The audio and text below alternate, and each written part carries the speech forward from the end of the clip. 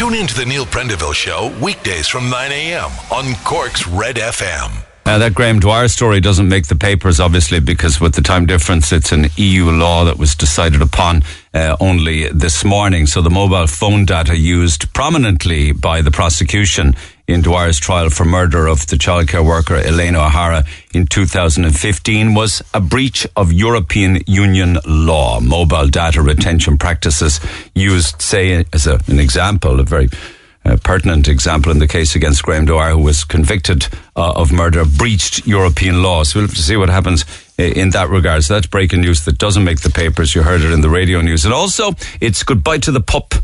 Today it closes. 44,747 claimants will get their final payment of the pup payment. And it was rather divisive, pup, wasn't it?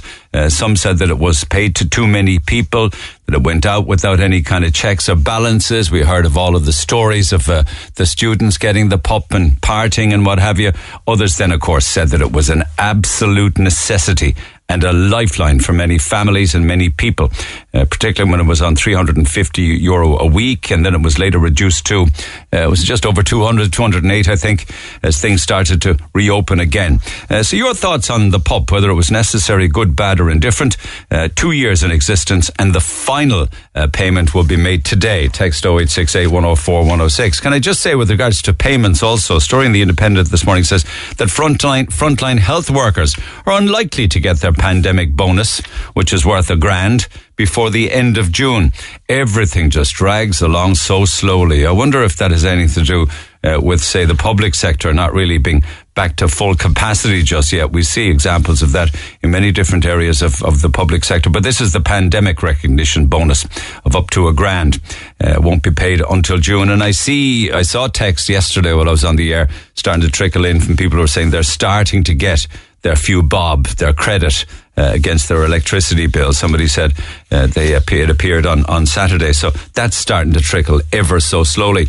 There's a story in the Echo this morning with regards to carers struggling. And we were just Googling that this morning, where there's a study out now recently for, say, a family, maybe a father and mother, or sometimes a single parent, caring for perhaps an adolescent with a profound intellectual disability. And I know we dealt with this topic on the air some weeks back, but apparently they've done the maths on it, and the study found that a two-parent household caring for an adolescent with a profound intellectual disability can expect to pay out a minimum of €752 a week, or just under €40,000 a year, just to maintain a minimum essential standard of living and shell it out themselves, so they do. A lot of it is involved with additional costs like transport, access to private therapy, respite, personal care, clothing, adapting households and things like that. So that's something I'd love to chat with people if you're just going through that and having to beg, borrow or steal. The Echo this morning is saying that many families have to actually borrow money from other family members or take out loans. So I'd love to hear your stories on that. Text 0868 104 106 or email neil@redfm.ie.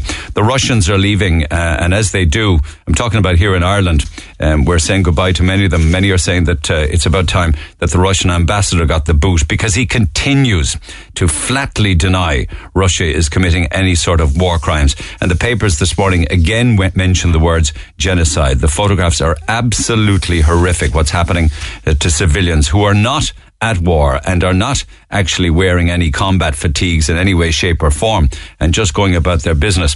But the government also are refusing to help the whining embassy Russian staff, who apparently are feeling the cold now, because nobody will deliver fuel to them. And they've run out of heating fuel, and the oil companies are refusing to deliver. So there are a couple of red top stories for you this morning. Meanwhile, of course, we have refugees coming into Ireland. More on that a little later on. They're being housed by many Irish families. Others are in hotels. But the Mail this morning says the government isn't inspecting any of the standards or the suitability of hotels or hostels across the country before placing Ukrainian refugees in them. Properties not inspected before refugees housed. We shouldn't be surprised about that because nobody inspects the properties that Irish people are put in, whether it's public or private rentals. So no news there really of any kind of difference with regards to the way things always have been. Kerry Foods have got a bit of grief, and so have Kingspan. They're the latest Irish companies that got criticism for continuing to do business in Russia, but now they've come out, according to the Examiner, and said that they are going to, certainly Kerry Group and the building materials Kingspan, that the latest major Irish companies to address their operations. A statement from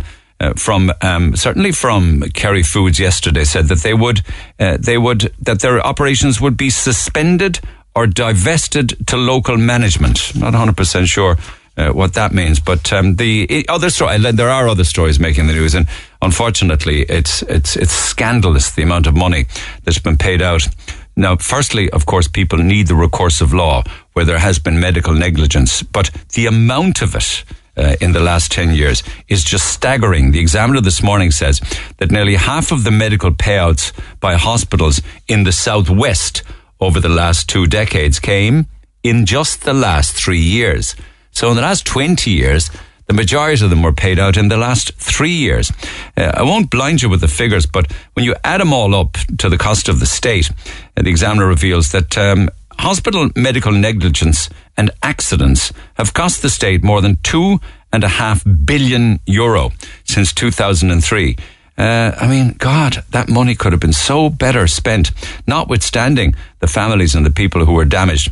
And they break it down hospital by hospital. But when you actually look at it, the real worry is, why is it rising so quickly in such a short period of time? As in, why are hospitals having so many medical negligence cases against them? Also, the papers say that here on Leeside, there's been a very worrying rise, something in the region of 320% apparently, in car thefts, and they're robbing the cars to joyride them apparently. So the Gardaí in Cork have commenced a new operation targeting joyriders in the city following the increased instances of vehicle theft. And the papers this morning, of course, talk of kind of vehically related stories, or at least the fuel that goes in. Well, actually more to do with the home. Remember, I was chatting yesterday, Eamon Ryan saying that people should spend less time in the shower to help cut their electricity bills. And I know that on Friday I had an April Fool's joke about, slowing down or reducing the speed limits in Cork City and County to, reduce the cost of filling your car. Well, it may have been a joke on Friday, but it ain't a joke this week, because Eamon Ryan is now calling on people to slow down, drive more slowly, to reduce your fuel consumption. Now, anybody in the trade will tell you driving slower actually burns more fuel apparently. So there's a headline in the Star this morning with regards to short, I don't know if you want us to share showers maybe. Remember the old days? I talked to Liam O'Higgin later on, the Cork historian, where everybody used the same bath water. And you were lucky enough if you got into the bath first, and lo and behold, if you got into it last, well, the water was far from clean. But he's saying, anyway, certainly shower rangers, the shower patrol, I suppose, spend less time washing yourself. Share the shower. And in colory news then this morning, the light-hearted brigade. You may not have known this, but vanilla is the world's favourite smell, apparently. Vanilla. We absolutely love it. Can I just hold my hand up and say there is nothing nicer in the world than vanilla coffee.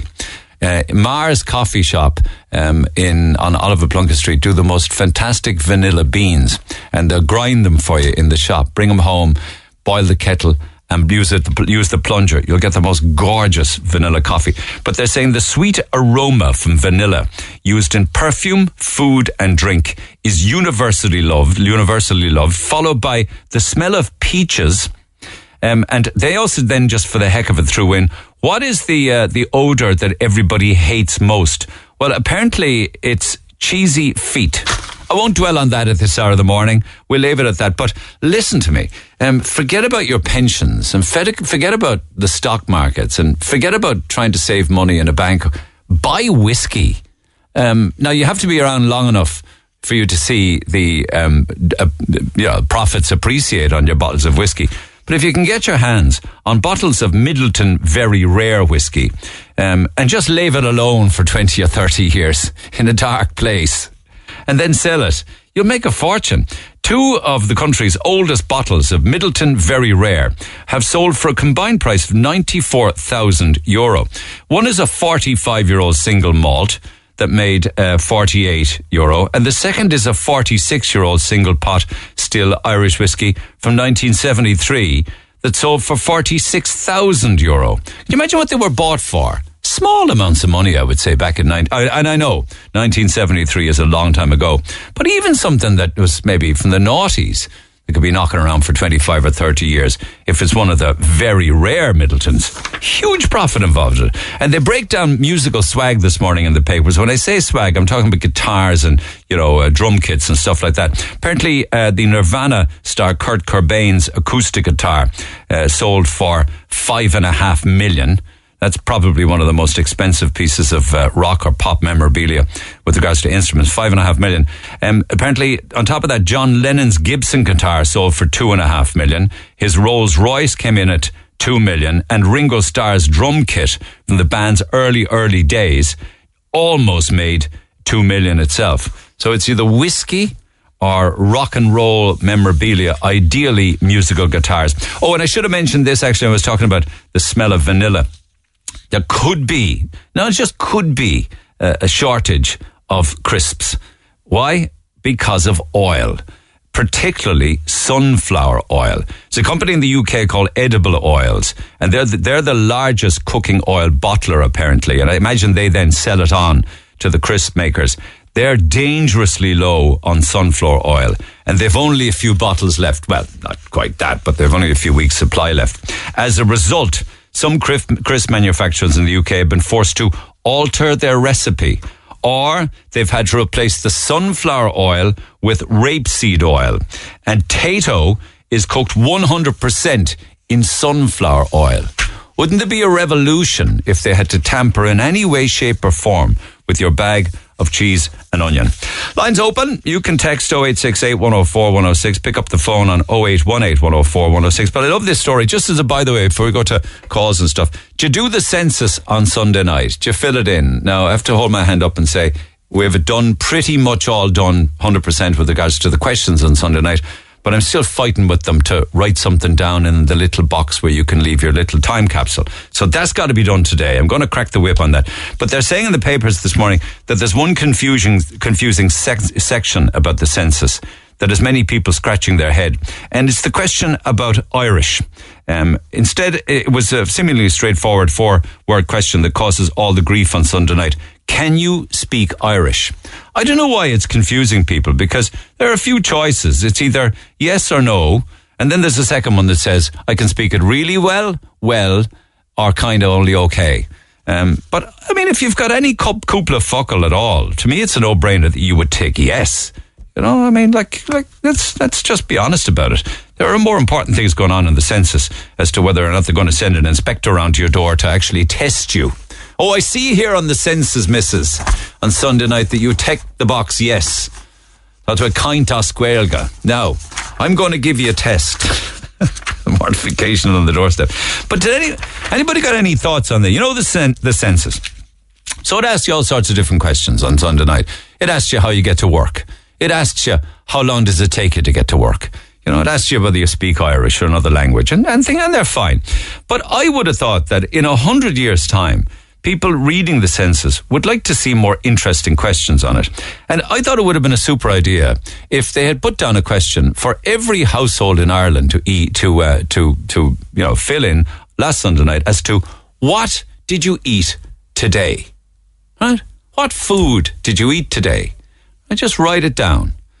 I think that in 100 years' time, people would really get a great kick as to what was a typical diet in Ireland 100 years ago. What did people eat? Then they'd be able to compare and contrast. And even, I don't know, would it be too personal to also put down the question, what do you weigh? I mean, they do say, well, it's true, that, you know, the food and the fuel that puts into you either makes you healthy or makes you sick. I would have thought it would have been a great snapshot as to, you know, what did you eat today? It's something that I'd love to read in 100 years' time. Oh, and I have to say, I'm the last Catholic standing in our household. The last. I don't know what the story is. There was 2 of us in the last census, and my daughter deserted me at the weekend. So I'm the only one that has ticked the Roman Catholic box. And even at that, I'm not even a true Catholic. I guess I'm kind of like I'm an historical DNA Catholic. It's in my bones, and there's nothing I can do about it.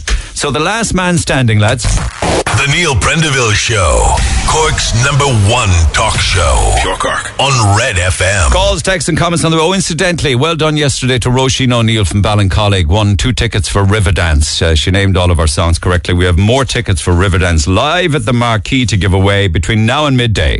Get it off your chest. Text the Neil Prendeville Show now. 086-8104-106. Red FM. And to the phone lines we go. Kellyanne, good morning. Good morning, Neil. How are you? I'm good. I was pretty shocked with the statistics that came out. Ellie O'Byrne from Tripe was showing that, the vast majority of letting now at the moment, apartments and houses, is on Airbnb for short-term letting, and that's why people were struggling more than ever now to find a home to rent. Did you want to jump in on that?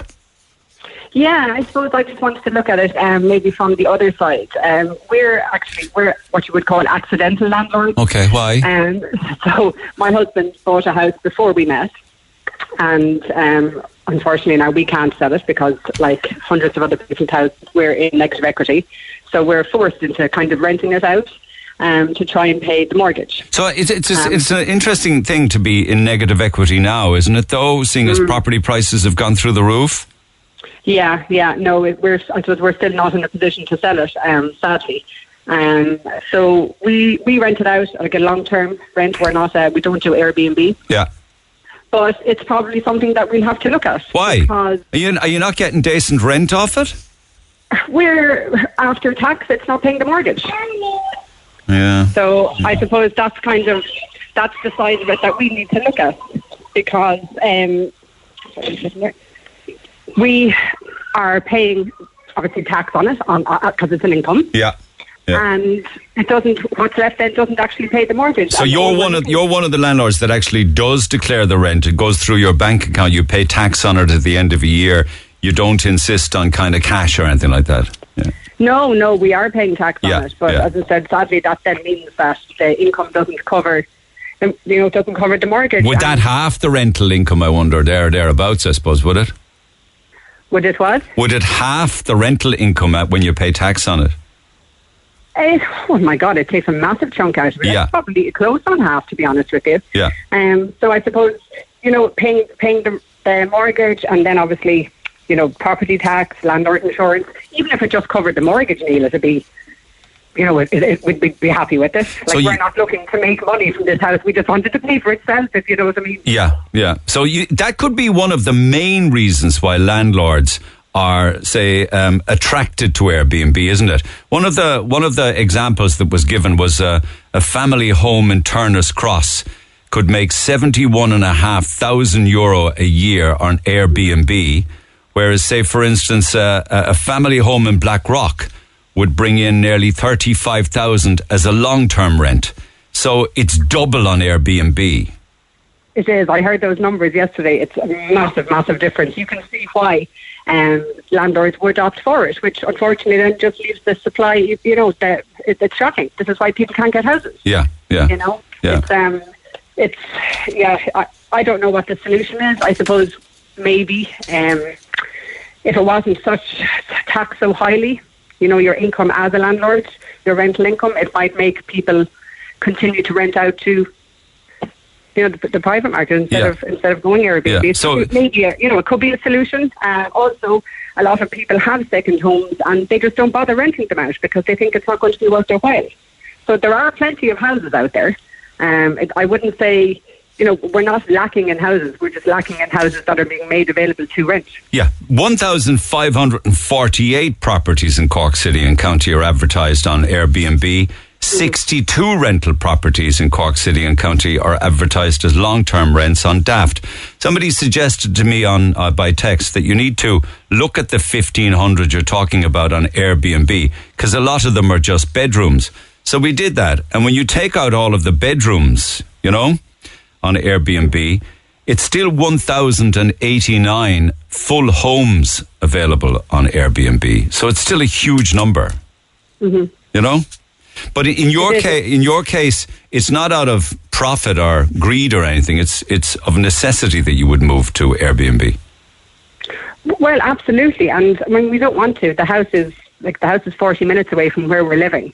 We have 3 young children. We don't want the hassle of Airbnb and going down there every week and, changing linen and doing everything like that. But, we could be forced into it. Yeah. And, we've no desire to be regular landlords, let alone be Airbnb landlords. I know. You know what I mean? Yeah. It's not for us. But it's because of the negative equity, isn't it?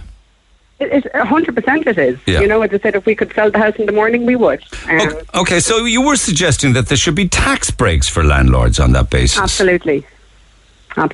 Yeah, I just think it might make more people might be more willing maybe to rent out a second home, or, and I think the government need help at this stage. So I just think it might be an idea that because also, you see, we have a long-term tenant in there who has given us notice.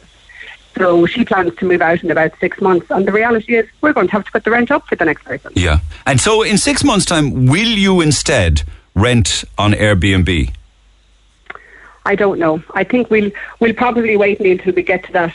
We get to the time and see. It'll be a last resort because, as I said, it's the hassle that I don't know how we would manage it. With constantly going. With the 40-minute commute and stuff. Yeah, I know what you mean. Yeah. But it certainly would be something that we would be strongly looking into, which is sad because it's one less house on the market. Yes, I hear what you're saying. Okay, good points. Thanks for making them. I'll plough ahead with some more calls. Thank you, Kellyanne. Cheers. Take care. Thanks, Neil. Have a good Margaret, day. good morning. Good morning. How are you? I'm good. Those figures on Airbnb, would they alarm you that the vast majority of rentals are over there now as short-term rents here in Cork? No. I actually do Airbnb in my house. Now, I would rent maybe 1, maybe 2 rooms at times. And there is quite an amount of people that do Airbnb. Now, I looked in November just to see could I get a single family home and just a random date in November. I think there's only 26 available in Cork. So now there may be a case that some people use their second home, but they don't want to give it up entirely. So like if you wanted a family home for Christmas, or if you wanted to rent out your holiday home for just a couple of months, but not the whole year. Now, I don't know, but maybe a percentage of people that are doing Airbnb are doing that, maybe? Yeah, because apparently they can make more money in the peak season of, say, 3 or 4 months across the summer in a holiday home and just take it off the market then in October or whatever and just leave it because they don't want the hassle across the winter and stuff like that. Yeah, and it is like with doing the Airbnb now, I found, it's great. I do it maybe I haven't done it now since COVID, but maybe from May to October. And then I would stop doing it after that. So, but there are a lot of people, I know a lot of girls that are doing that. And it's a nice income, but it's having nothing to do, it's not affecting rentals in Cork. There's absolutely nothing to do with rental properties in Cork. We're not making any difference because I wouldn't have a full-time person in my house. So, there is a balance there. You were saying there's 1,000, and there probably is, but how many of them are working full-time? Are they doing it all the time, or are they just doing it for 6 months a year? 70% of the properties on Airbnb in Cork City and County now are entire homes. Okay, well that's fair enough. But and do you think they're available then the whole year round as well? On Airbnb, yes. Yeah. I mean, I can't say that. I'm imagining if they're entire homes, I'd imagine the vast majority of them are available all year round. I mean, you're saying that they could be just holiday lets, is it? Yeah, holiday lets. And when I went online now for November, and it was just like there was 26 properties available in Cork. So I'm kind of going on Airbnb. I looked at on Airbnb, yeah. So if you go in and put 2 random dates, maybe October, November, one came up with 26 properties. Like there was a lot of shared, but there was 26 empty properties we said to go on Airbnb. So I don't know, are people not doing it all the time? I couldn't tell you. I'd be lying about it. Do you know what I'm saying? Yeah. All I know is that they're entire homes. They are entire homes, but they may not be all year round. They might be entire homes. So where the people only want to do it for 3 months and they don't really want the hassle, or as your previous caller said, paying half their income in tax. Yeah, so, because up until recently, there are no tax implications for anybody who rents out an Airbnb. It's sheer profit. Well, mine isn't, because we've been paying tax all the time. Yeah, well, fair play to you, but that was voluntary then. Oh, yeah, it was, yeah. But I've been paying tax all the time. We put it through our accountant like everything else because I pay my stamp and my tax. Yeah. And quite a lot of the girls I know are paying tax on it as well. And could I ask you, when you rent out the room on Airbnb, what would be a typical tenant? Do you know what? We've had people from China, we've people from the States. So it really depends. We had girls here for a month from Singapore. So they were medical students, and they were in the Mercy for placement. So very random. You know what I mean? I could have Americans for 3 days. We could have maybe people move. We had a lot of people actually moving to Ireland before COVID. Right. Like young couples, maybe Polish or from Ukraine, not so much from Ukraine, but like the Middle Eastern countries that we would have come visit Ireland. So they would stay with us until they found a place, maybe. Do they get a bedroom with an ensuite, Margaret? Do you mind me asking? I tell you, no, there was 2 bedrooms and the bathroom was shared by the guests. They had 2 bedrooms for the guests and they shared a bathroom. So we say with a bathroom for two rooms, and that was it. And we had our own then after that. And would it be full every time you advertise? Like, could you be as busy as you want? You know what? Absolutely as busy as you want. And now I also would let them access my kitchen if they wanted to. And what would a typical cost be for that then? Does it work out per night or per week? I know I'm very nosy. Oh, no the way you're going. I suppose really in high season, probably somewhere around €60 maybe per room. Is that per person or per room? Oh, no, per room. Right, yeah. Okay. And that would include breakfast. Now, it wouldn't be a cooked breakfast, but it might be like scones and coffee and juice and, typical kind of a non-cooked breakfast. Yeah. And then they would also have access to the kitchen, which means they didn't have to eat out. And do you have no problem with people with sharing your home like that with strangers? Well, I kind of enjoy it. Being honest, I kind of enjoyed it. We met a lot of really nice people. Like we had people we're still in touch with that we've met. Yeah. So and then some people just wanted to come in and have it would just depend. Some people would just want the room. Some people wanted to cook. It depends on how long they were staying, really, to be honest with you. Yeah. But certainly, like it is a nice income, and it certainly does. These people that came to me, they could not find an apartment. It wasn't the fact that I was. You know what I mean? They couldn't. They were here for a month. Like no one was going to rent them an apartment for a month. No. I mean, their only option was Airbnb. Well, that was the general idea of Airbnb originally. Exactly what you're doing. Airbnb was bed and breakfast. Basically, that's what it is. Now, as I say, I don't know, but I know I did look up just before I came on the phone to you. I did look up. You might get a chance to get your research to look and see if they put a date in November. Actually, how many properties will come up as available? Okay, well, let's look at low season then and see if it's just look different. At low season. I'll tell you what is depressing. If you look at daft.ie, there's only 4 pages of properties, 4 across the entire city. Absolutely. You know what? But then how many properties there are inside in the city that are neglected, that aren't being done up, that's owned by the government and the council? They're empty houses that they need to get at and retrofit and rent them out. Or maybe the people that own properties that are just totally sitting there, like that maybe the government can't give them a hand to fix. They can't afford to fix it up. That maybe they get a low loan to fix it up to rent it out. So there are other options, but it's shameful to see them. Okay, good for you. I know.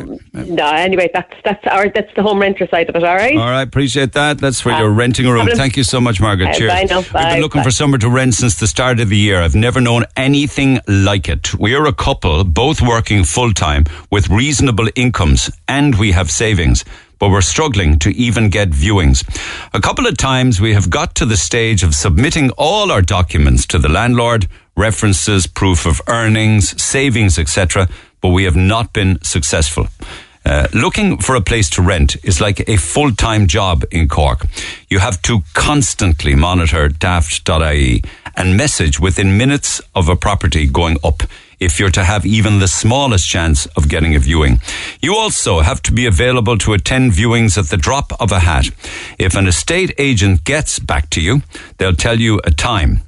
I have not known any negotiation possible when it comes to viewing times.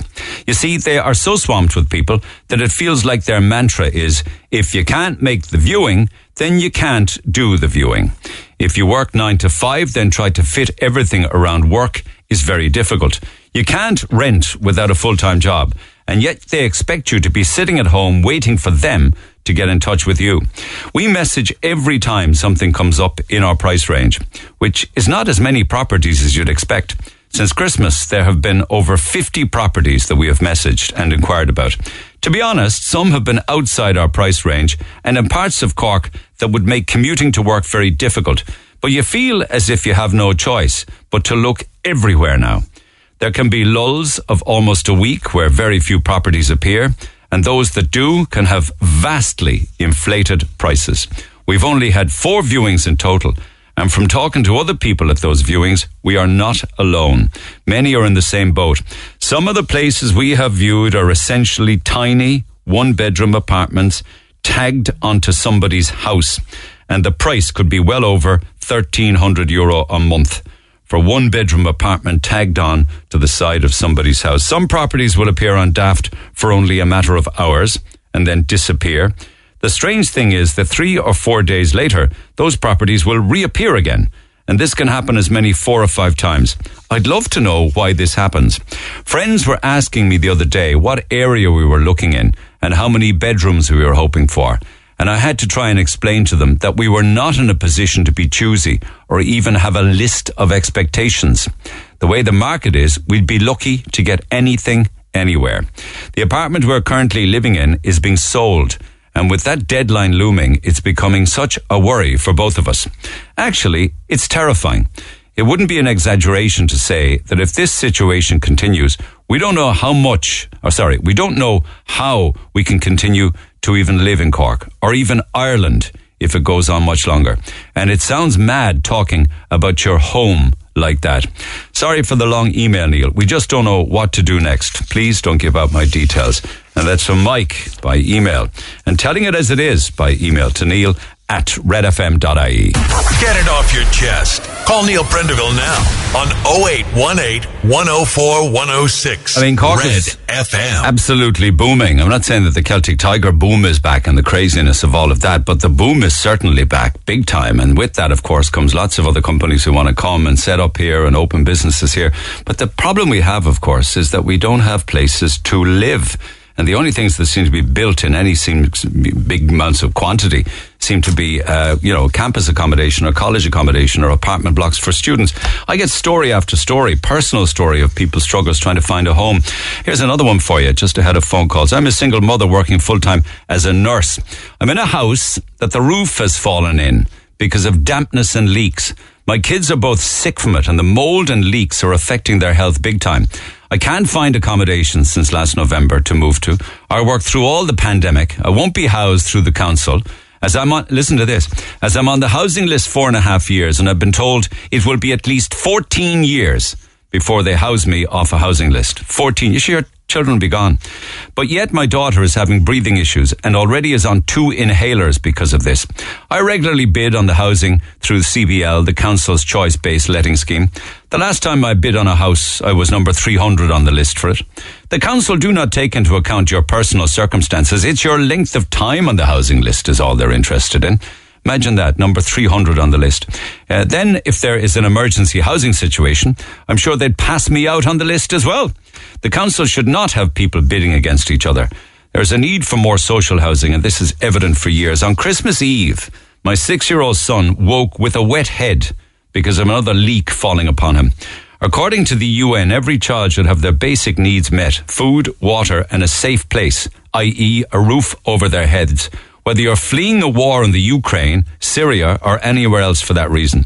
We should give the same passion and help to all of the Irish families that have been homeless or trying to find adequate accommodation for their children so they're in a safe environment and it's not affecting their health, physically or mentally.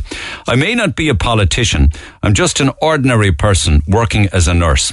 And your definition of working class, squeezed in the middle, unable to find accommodation in a developed country, is me. And that by email to neil@redfm.ie. Just how bad is it? We talk from time to time with Dave Whelan from First Choice Properties. Dave, good morning. Morning, Neil. How are you? I'm well. I was giving out a list of the most stressful professions and jobs yesterday, and I'd imagine your job has got to be right up there because you must be driven demented from people looking for somewhere to rent. Are you? Well, it's probably stressful if you're an empathetic person, which I think I am in most cases. Yeah. And I feel very sorry for tenants looking for properties. It's a very tough job for them at the moment. Number one, to find somewhere that is suitable, and number two, to afford it. Okay, let me just jump in for 1 second. There's been some kind of an accident on Carrs Hill. Somebody's just got in touch saying there's a taxi on fire halfway up Carrs Hill, lads. The fire brigade are on the scene. Driver's fine. Traffic is badly backed up towards the link, so bear that in mind and slow down. Okay, so you have to have an empathetic bone in your body for it to hurt. And that's where you get a bit stressful, Neil, when you feel sorry for people and you try and find properties for them, But that nurse there now is another case of where I'd be frustrated if I was the agent and she was giving out about a leak. Some landlords won't respond to this type of problem, and that lady has a right to have her roof fixed, to have the leak stopped, and to make sure that her kids don't get sick. I mean, dampness causes mold, which causes respiratory disorders. Yeah. And she said she's on the kid on 2 inhalers. That's unacceptable, and I would say to her, she needs to contact her landlord. But what's the point of this? The person that owns that property, they know full well. You go to the RTB and you take the route that you need to take, you know, and it's unfortunate that she has to even fight for the basic rights for her children. What would happen? Would she be able to exacerbate matters and speed them up if she stopped paying rent? Well, that's one way that of getting the attention of your landlord. I'm not saying it's the right thing to do, but it's the one way that you will grab the attention of your landlord straight away. Why aren't you paying the rent? Because I have a leak in my roof, and I'm not paying until you fix it. Okay. It's not the right thing to do, but you will get their attention. So let's look at the property. Let's look at the property market and what's available or not. I sent you a copy of yesterday the Airbnb report that Tripe and Rasheen did, and you saw the numbers. Yeah. Everything seems to have migrated over to short-term lets. Is that right? Yeah. Well, I think, Neil, if you look at First Choice Property as a regulated agent, right, we have to advertise. We advertise on Daft. We advertise in other various forums, but to advertise on the recognised major sites, we have to have a BUR cert, right? So the onus is on Daft. Won't take the ad from us unless we have a BUR number and a BUR rating, energy rating, and right, yes. So that's one way of making sure that we're advertising properly. And if you look then I looked at Airbnb, and you look at properties that are advertised on Airbnb, Owners Direct, these type of I say short-term rental portals, right? You see a lot of the foreign properties attract a certificate with them, you know, that they're approved by the tourism board, or that they have certain approval certificates attaching to the properties. And I think it would be very wise of the government to make it a responsibility of Airbnb to have a certificate, i.e. certificate of planning or a certificate from a council to allow short-term lettings to go to that property. And if they haven't got the certificate, they're not allowed advertising. Yeah, but okay, all right. Well, that might just tighten up the quality, but it's the sheer numbers I'm talking about. No, but yes, it might tighten up the quality. But for example, if you have a house that doesn't have planning for short-term lettings, it can't go on Airbnb. Yeah, I mean, they're not. But those on Airbnb aren't applying for change of use planning. They're just not. Only 51 applications were made in the last 3 years, and yet there's like 1,500 of them. I know of people who rent properties, as in they go in as tenants to rent a building, and then they split it up room by room and sublet the whole lot of them through Airbnb. And yes, they don't even live in the property themselves, and they're making a profit out of it. They're using it to make a living. But a very handy living at that. Absolutely, it is. It's hard work, and it's something you're dedicated to. But you're breaking the system. But how is it hard work, incidentally? Because even if you do have an Airbnb short-term let, you're charged for cleaning, so the owner can just bring in cleaners. Yeah, but I suppose if you're doing it to make a living, you do the cleaning, you get the bed linen ready, you're there to meet the people, you're there to see them off, to collect keys, etc. You know, so that there are, you know, that there is work in it, and it is a way of making a living, no doubt about it. But if the law says you're supposed to have council planning to accommodate short-term lettings, you should have to display that within the ad on Airbnb, in my opinion. Okay, well, the government has the power to do that. Okay. They have power over social media and to make legislation. They have power to do this here, and it does seem to be a bugbear of many a politician out there that this is affecting the housing market. Okay, because it's easy just to turn to Airbnb then. There are no regulations or requirements, anything. It's just off you go. And even up until recently, no tax implications at all. No tax implications. I have a friend of mine living in the UK who used to rent his house out he used to use it purely Airbnb, and he used to rent his house. He has a beautiful house in the Cotswolds, and he rents his house out decent premium, which pays for his holidays. But once he finished doing 3 weeks, he couldn't do any more because it didn't become feasible because of the tax liability. Because Airbnb report to Inland Revenue in the UK in terms of what individuals are charging and what revenue they're getting. So it is a bit tighter in the UK.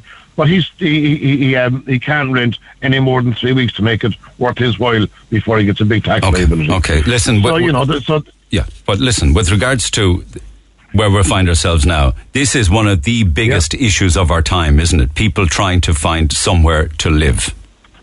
Yes. Yeah. And there just aren't enough properties. And people are contacting and they're on... huge shortage. Yeah, and you know what? There is a huge shortage, but you must look at it. It's not up to the private sector to sort out the housing issue. It is a government issue. And Airbnb, while they're a stumbling block and they're in the way, the government still are not doing enough. How does a rental property agency on behalf of a landlord choose a tenant? Like, is it just like, how does it work? Is it just a lottery? The way we work, Neil, to be honest with you, is what we will do is we're not advertising an awful lot on Daft because we have lists of people that have looked at properties over the previous weeks, and we go straight back to them. And we know I've tenants now, potential tenants that I've built up a rapport with, who I know are ready, and we have them vetted, ready to go for the next property. So I don't need to put it... A lot of the time I don't need to advertise on Daft. But if I put an ad up on Daft and 20 people show up for reviewing, and we have 12 applications for that property, we will shortlist that 12 to those who come with it. We'll give them a deadline to have all the information into us. We will then go to the landlord and say, look, we have now got 10 people, but they've sent us all their various references, ID, PPS numbers, etc., and they're the ones we recommend. And we'll have a chat to the landlord, and between ourselves and the landlord, we'll pick out maybe one or two who we'll go with. We'll offer it to number one. If they don't want to, we'll go to number two, etc. And that's kind of how we do it, you know. And how do you choose the successful candidate at the end then? Has it to do with whether or not they have children, working full-time, whether they have pets, bank balance? No, well, I don't know about bank balance. We don't look for bank statements. Some agencies do. We don't look for bank statements. I assume that if someone is looking for a house, they can afford the rent based on the fact that they have either HAP assistance or they have a job at with a certain company. At this stage, with experience, you know what someone is earning if they give you a reference, who they're working for and what time of job. So you're saying that their employer can swing it for them, who you work for? No. The fact if I meet someone, I suppose the first thing I do is, can they afford the rent? Number two, have they references showing that they have rented before? And you often go with your gut feeling as well, Neil, because some people will come to you looking for a property where they mightn't have rented at all before they're moving out of home. A young couple, a lot of time your gut feeling will tell you that they're going to be good, and that comes with experience. But at the end of the day, it's we'll take who we think will. Number one, we try and look at someone who's going to give the landlord value for money, i.e. that they'll stay there a bit longer than the 1 year lease. Number two, that they can afford it, and number three, that they're tidy. But it's a fixed rent, is it? It's not. It doesn't become like a Dutch auction between the last 2 or 3 or anything. No. I've been offered. People have offered to pay me 6 months in advance. They pay another $2,000 on top of it. And we don't do that. This is the rent. The rent that is advertised is the rent that is paid. And it's as simple as that. We're too regulated to act as cowboys, And just another interesting point that I just wanted to make, and that point, with regards to renting a property. So you have the tenants coming to you looking for properties. Are there as many property owners coming to agencies looking to rent their properties anymore? At the moment, we're not growing as quickly as we would have. Okay, and why is that? Is it because everyone's at this Airbnb lark?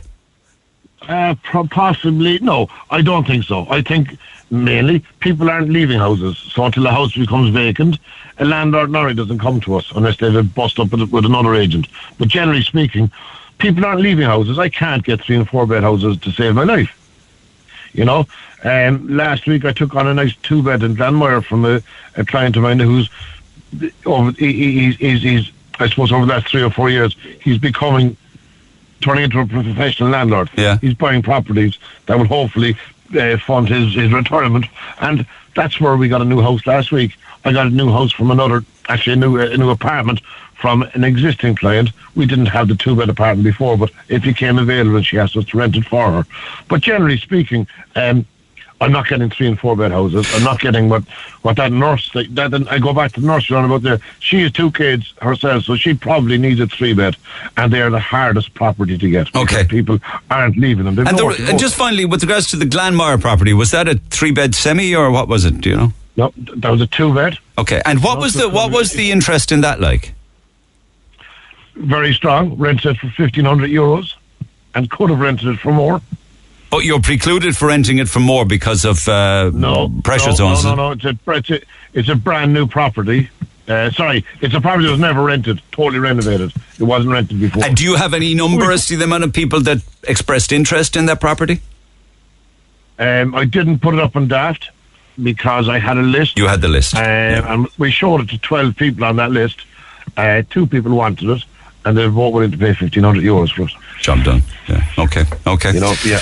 Okay. But, so this is. I think the bottom line is the government needs to do more, and I think Airbnb are probably not the ones that need to be criticised. They're working within the rules that are given. Oh, not disputing that they're doing anything wrong, but there are 1,089 full homes for short-term letting on Airbnb and 62 on Daft.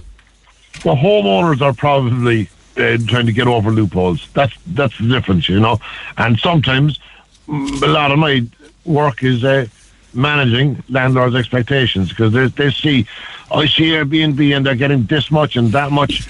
It's all anecdotal. No, I don't know about that. Like that example of Turner's Cross and a home there making 71.5 grand a year. Yes, no, Airbnb. I agree with you, Neil. And that's if someone is committed to doing Airbnb themselves, meeting, greeting, cleaning, getting the property organised. They're going on the short-term route then, and that's a different model to what we work with. Okay. I tried Airbnb during COVID, and because of my lack of experience, I got caught out with a couple of ladies from Spain using an apartment as a brothel. Oh, for God's sake! And how did you cop that one? Because it was the middle of COVID when we weren't allowed to have visitors to homes, and the fire alarm kept being set off by, let's say, visitors, right? Oh, and when I reviewed the CCTV, I could see a traffic of men visiting this particular property, and did my investigations online, and I was able to find that there was these particular ladies operating out of the same property.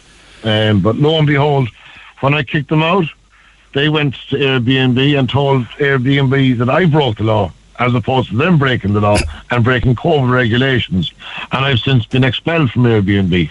As in banned? I'm banned, yeah, for my short flirting with Airbnb didn't work out. Interesting story. Interesting story. Yeah.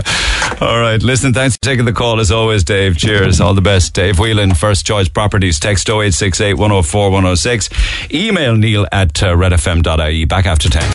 I'm Lana O'Connor. Red FM News is first for local, national and international news, and you can stay up to date by tuning into our hourly news bulletins or by clicking on redfm.ie. Get it off your chest. Text the Neil Prendeville Show now. 086 8104 106. Red FM. A little bit of housekeeping for you. Again, more tickets to give away, and we have them all week long for Riverdance. And of course, Riverdance is live at the Marquee on Friday, June 3rd. Can't wait for the Marquee. I just love having all that buzz in the city. I think it's absolutely terrific. We may not have got the America's Cup, but Riverdance live at the Marquee keeps coming back. And with COVID behind us, another great lineup. So, enough of me. Again, these these songs, artists and titles, please, in the correct order. And being Riverdance, they have an aquatic connection, an aquatic connection, as in it's all about the water. So don't call just yet, but when I open the phone lines, artists and titles in the right order, please. Turn it up. Go crazy, crazy. Long about a Saturday night. All right. A lot of different decades going on there. Artists and titles in the right order when I open the phone lines for tickets for Riverdance live at the Marquee on Friday, June 3rd. And just another wonderful competition that's running right across the radio station at the moment. It is, of course, Red FM's First Dance. It's all to do with first wedding songs. This is an association with Best Menswear, Michelle the Jewelers and Cinderella's Closet. Why? Well, each of them are offering $5,000 worth of the best of gear. So $5,000 to get suited and booted in Best Menswear, $5,000 for the finest wedding dress from Cinderella's Closet, and another $5,000 to spend on jewellery at Michelle the Jewelers. So, if you want to win it and you're getting married and you're getting hitched and you'd like to win this superb prize, all you got to do is go to redfm.ie and there's a list of first dance songs there. Pick the one you like best and then stay listening to the radio. If it's played, pick up the phone and ring. And I'll be playing another one of those first dance songs just before midday today. And if it's your chosen one, then you need to get on the phone ASAP, 0818 104 106, to claim your place in the next round. And you could well win €15,000 worth of clobber and jewellery, courtesy of Best Menswear, Cinderella's Closet, and, of course, Michelle the Jewelers. Lines are open for all of the business. You can pick up the phone on 0818 104 106, text 0868 104 106. This is a call we took yesterday from a lady who didn't want to come on the air. She says, don't give out my details, please, as I'd be too afraid that I'd be turfed out on the street. But I did ask her to send an email instead. I didn't want her to go on air if she was anyway kind of touchy-feely about it, but she certainly has an interesting story to tell because they're staying in a hotel at the moment. And she says, and this is it, your thoughts are welcome on it. She says, I feel very sorry for all the Ukrainians who are fleeing the war with Russia. But what is most annoying is that they're coming into Ireland and being treated like kings and queens. It is very frustrating when you see people being housed within a few days of arriving here. Meanwhile, I'm 12 years on the housing list and 6 months in emergency accommodation. The Ukrainians are getting everything and we are here struggling. This is in a hotel and she's in the same hotel that Ukrainian families and Ukrainian women and children and what have you are staying in at the moment. She says, I have 4 kids and yesterday, as the kids were out playing, a group arrived at the hotel and gave the Ukrainian children little bags with what I believe were colouring books and crayons. My 4 children were passed over, even though we are staying in the very same accommodation. A businessman arrived at the hotel earlier in the week to ask the Ukrainian families what type of sport and games they wanted to play, and that he would sort out the basketball hoops and goals and balls. The same individual did nothing for families like mine who are struggling. All my kids are doing is playing with the stones out the back of the hotel. It's not nice, I can tell you. If you were anyone with a heart, you would have included the few kids that were not Ukrainian. But they didn't. They're coming in and getting housed. The reason they're getting housing is because of greed for money. The state are paying €210 on top of the rent per head per week for anyone who's taken in by an Irish hotel. We are fed breakfast and no other meals, but the Ukrainians are fed all of their meals in this hotel. Breakfast, lunch, dinner, and supper. Before the Ukrainians came, we were fed a fry, as in, a full Irish. Now we're expected to eat a continental breakfast. It's what the Ukrainians eat in the morning. I've tried my utmost to get out of this situation I find myself in and my family, and I'm getting nowhere. My eldest is now 11 and suffers from anxiety. Her stress levels are through the roof. She shouldn't have to be living tops to tails with her younger brothers and sisters in the same bed. We are sleeping, eating, and going to the bathroom all in one place. Whatever happened to you should look after your own first. The Ukrainians are not even Garda vetted. I've now been told that the Ukrainians that are refused entry into the UK are getting the ferry to the north and coming into the Republic and not being checked. Don't give out my details. I'd be afraid that I would be turfed out on the street. Now, that lady was due to come on air, but obviously had some thought about it and felt that she might get grief from people if she did come on air, so sent an email instead. And I could understand why she might feel as if people would react to an email like that, because it's pretty strong. I know nothing of Ukrainians being housed.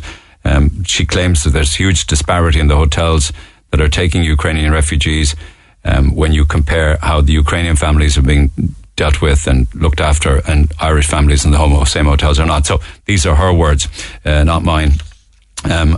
I don't think in any way, shape or form it's the fault of Ukrainians and refugees. They're happy to be here and they're thankful of what they're getting in this country, and clearly they're out of their own country because of devastating reasons. So I wouldn't be thinking that there's any, there's no blame on refugees who come over here, but there certainly seems to be a lot of disparity when you see an email like that between, those that come here and are getting very well looked after, I have to say, while at the same time our own children, our own families, according to this emailer, are just being ignored or treated in a second-class way. It's almost like a form of apartheid, really, and it's not very nice. Thoughts on that? Text 086 8104 106. That's a typical example. Call the Neil Prendeville Show now. 0818 104 106. Red FM. All right. I was chatting earlier on during the newspapers about a couple of bottles of whiskey. These are Middleton very rare whiskies that sold for huge money recently. A 45-year-old single malt sold for 48 grand, and a 46-year-old single pot still Irish sold for 46,000 euro. I don't know the difference between a very rare or a rare. I don't know the difference between a single pot or a double pot or a triple distilled or whatever it is. It's all just whiskey to me, but huge amounts of money. It prompted a call from Bernice. Bernice, good morning. Good morning, Neil. How are you today? And thank you so much. You sent me photographs of your bottle of whiskey. Tell me about it. It was a present. I actually got two of them in 1984 when they first came out. And we had one with, occasions over the years, for my dad's funeral and things like that. But I have this bottle, and I nearly spat out my coffee this morning when you said the price of what they were selling for. And I kind of thought, Jesus, because I remember you had the new master class from the distillery on there about a year and a half ago. That's right. And years ago, I also spoke to Barry Crockett, who retired some years back. He was the master distiller there for a long, long time. And your bottle is signed by Barry Crockett. It is indeed. And as I said, it spit up my coffee when I heard you saying the price of it, because I remember the last time you had the new master distiller on, I inquired about it, and I would have got €1,000 for the bottle, and I kind of went, well, I'm not selling it for that. So when you said those prices this morning, I said, geez. We Googled your bottle of Middleton Very Rare Irish whiskey, signed by Barry Crockett and laid down in 1984, I think? That's correct. 38 years old. How much would you think it's worth now? Well, as I say, about a year and a half ago, I inquired, and I would have got €1,000 for it. Okay. It's now worth at least €2,500. Right, that's not too bad, but it's not too bad. Like the banks will charge you to hold on to your money now. You'll get no interest on deposits. You'll get nothing. Like, you've doubled. I know. I mean, I'd love to throw an extra zero on it, but what can you do? It was fill the oil tank and it's about a year. Yeah, and if you hadn't drank the other bottle, you'd be $5,000 up. I could run the car then for the rest of the year on that. So what are you going to do? Is it in a box? It's in a box. It's the whole lot, as I say. I sent on the photographs to you, and there's a sleeve that goes over that box as well. And you also have a certificate with it? I do. I had the certificate and had the number, and it's signed in by Barry Crockett. And a bottle number? And a bottle number, yeah. The bottle number's there. I sent it on to you. It's a 38-year-old very rare. Now, you would think that it would be worth more than that. Hold on there. Let me talk all things whiskey, if you don't mind, with the manager of the Shelburne Bar in McCurtain Street, because the Shelburne has the most incredible selection of whiskies. It's renowned for its whiskies. Mark Lonergan is the man there and joins me by phone. Mark. Hi, Neil, how's it going? Just quickly, on, say for instance, that bottle, the Middleton Very Rare 84, would you agree with that valuation that we got from CelticWhiskeyShop.com, $2,500? So that's what they're selling it for. Yeah, it's if a collector needs it, it's whatever they're willing to pay for it. Those bottles, the 84 bottle is probably is reaching around that price point. Yeah. Between kind of 1,500 and 2,500. Okay. Would you be inclined to sell it, Bernice? Or, like, say for instance, Mark, what would you be sitting on in another 5 years' time? It depends on the market. If people are, like, the Milton Rares are massive at the moment. There's a huge interest in collecting them all, especially the last few years. Last year's one was going for, or the year before was going for €800 a bottle, and you just couldn't get your hands on it. It depends on the market. It's all demand. If people want it, the price is there. If people don't want it, the price isn't there. Who's buying them? Collectors. There's a lot of Irish whiskey collectors. It's become a very big thing the last few years. I know a lot of people now who would have a big Middleton collection. They'd have a bottle from every year. The full collection from 84 up to now is probably worth between 45 and 50 grand. Wow, just by putting away a bottle a year since 1984. Yeah. Why do you say 84? What was happening before that? 84 was the first release of Middleton Rare.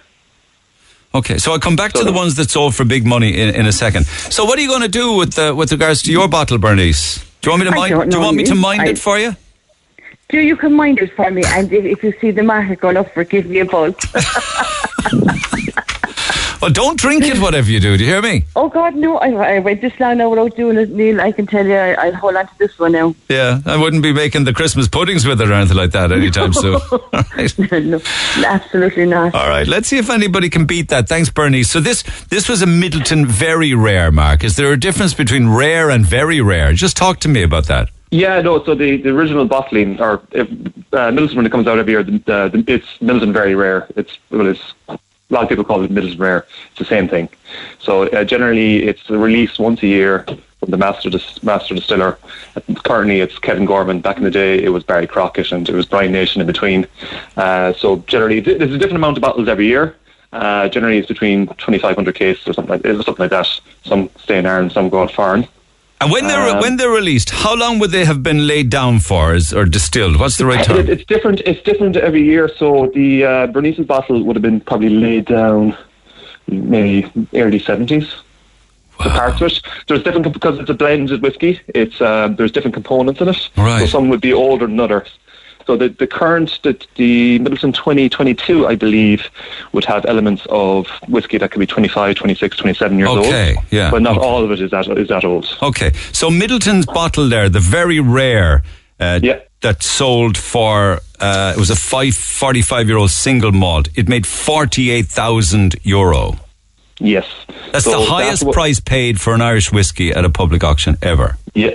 So that stuff would have been from the old Middleton distillery. It would have been laid down 45 plus years ago and forgotten about. And they might, by the time they bottled it, I think they only got 100, maybe less 100 bottles or less out of the cask. So, and somebody that buys that then and spends 48 grand on it, and there was a second one that sold for 46, do they drink it? I'd love to know. I'd love to be invited around to their house and find out. Yeah, or do they buy it as an investment? A lot of people, they buy it and they like having it, and they don't open it.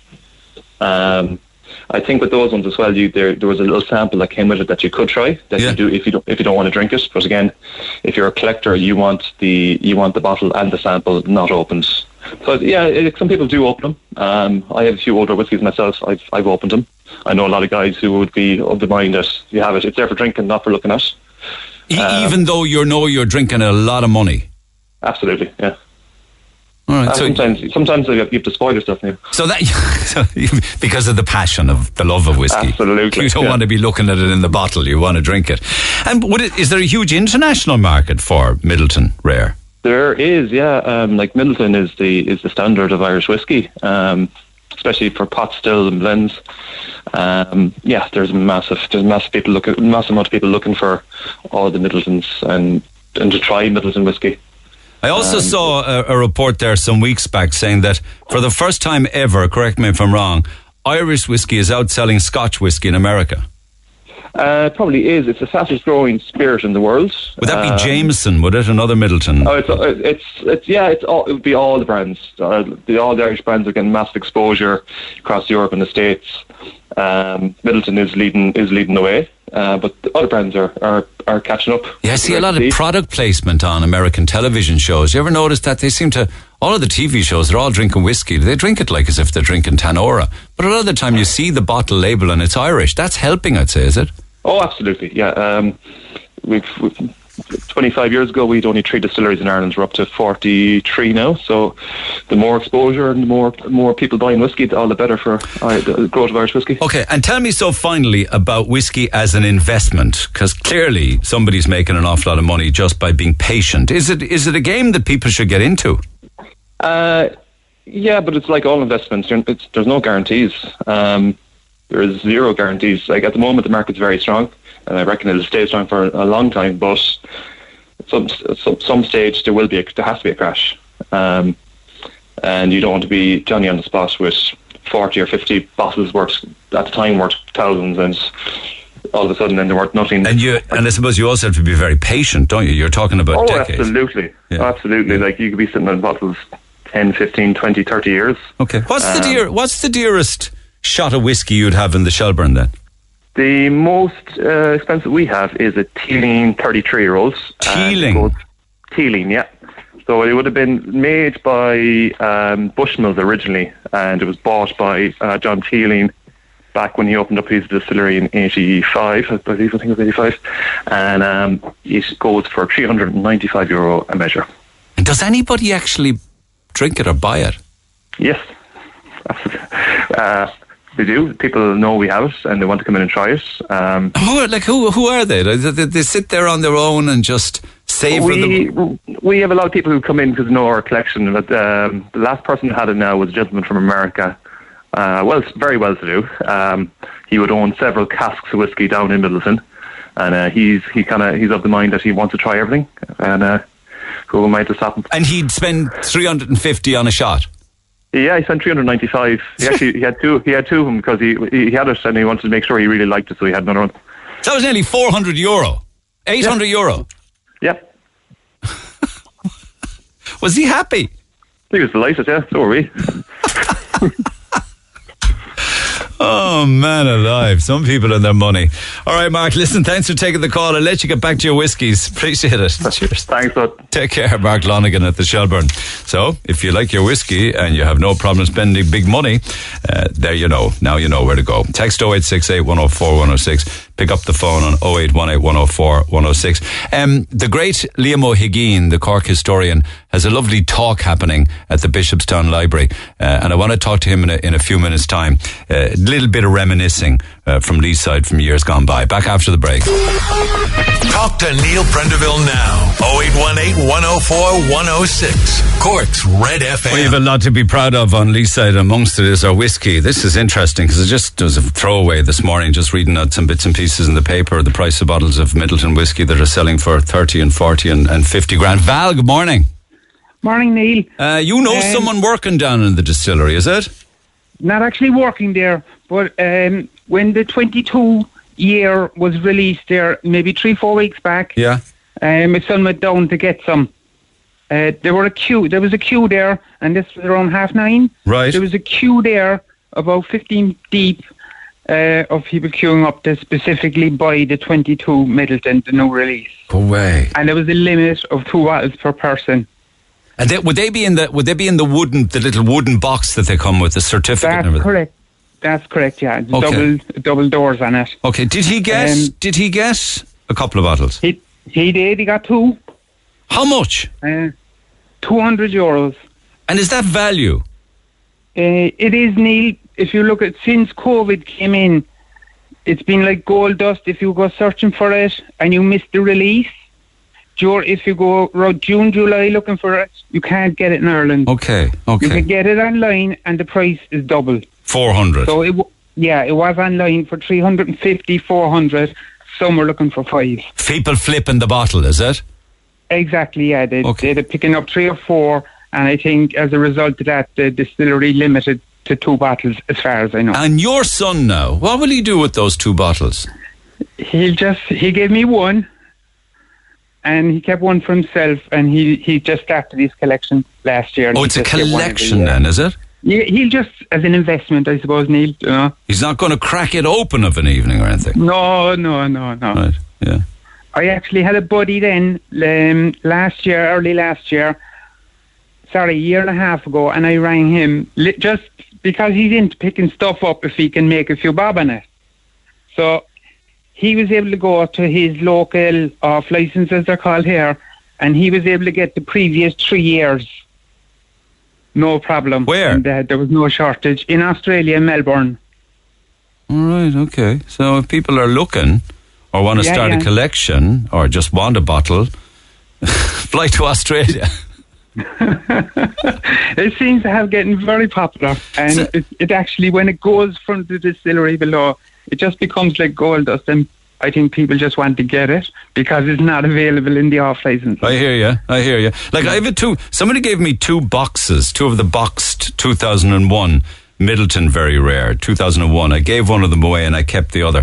I think it's worth about $1,000 or 1,100, you know, that kind of way? Yeah. So that's nearly 20 years ago. You want to be talking 40-year plus before you start making any kind of decent money, though. Well, if you want to double your money a year or less than a year, it's out there to be got. Really? As the previous guy said, it's the demand, and it's been there for the last 2.5 years. The demand. Yeah, you wouldn't get it in a bank, and you wouldn't get it on the stock market. What do you make of somebody coming in and paying €395 for a shot of whiskey in a bar? Well, you want to have a lot of money. I suppose if you're a multi-millionaire, €395 is like 15 or 20 quid to you, I suppose, isn't it? Yeah, you said it. Yeah, okay, all right. Listen, right. mind yourself, appreciate that. Okay. Take care. Talking about, you know, when you look at, as Liam O'Higgins does often, look at the history and the stories and the folklore and the nostalgia, and Leeside joins me by phone because he's doing a great talk today out in Bishopstown. Liam, good morning. Good morning, Ian. I'm good. Can you remember all of the brewery smells on Leeside years back, whether it was whiskey or stout or gin? There was so many of them. You're after putting a very bad thought into my mind now by over the whiskey. we buried a bottle of whiskey with my father. We put it into the coffin. Did you really? Yeah, nearly 50 years ago. And I'm very tempted now to go to some Finbells and dig up that grave. Was it a good bottle? What was it? Was it Paddy or what? Paddy. Anyway. That raises another story for me for another day as to what memorabilia or memento did you bury with your mother and father, but that's for another day. But you remember the distillery on Watercourse Road, for instance, and the distillery at the North Mall? I remember the North Mall one because I was only a child at the time, but what I remember about the distillery was that there was lots of fishermen used fish there at the entrance into right by Riley's Bridge there at the end as well. Yeah. And we'd batter them going out and everything. We'd throw stones into the water just to frighten the fish and get a chase off the fishermen. And I can remember walking in and out to Blackpool out the Watercourse Road and passing the distillery on the right hand side, and the smell.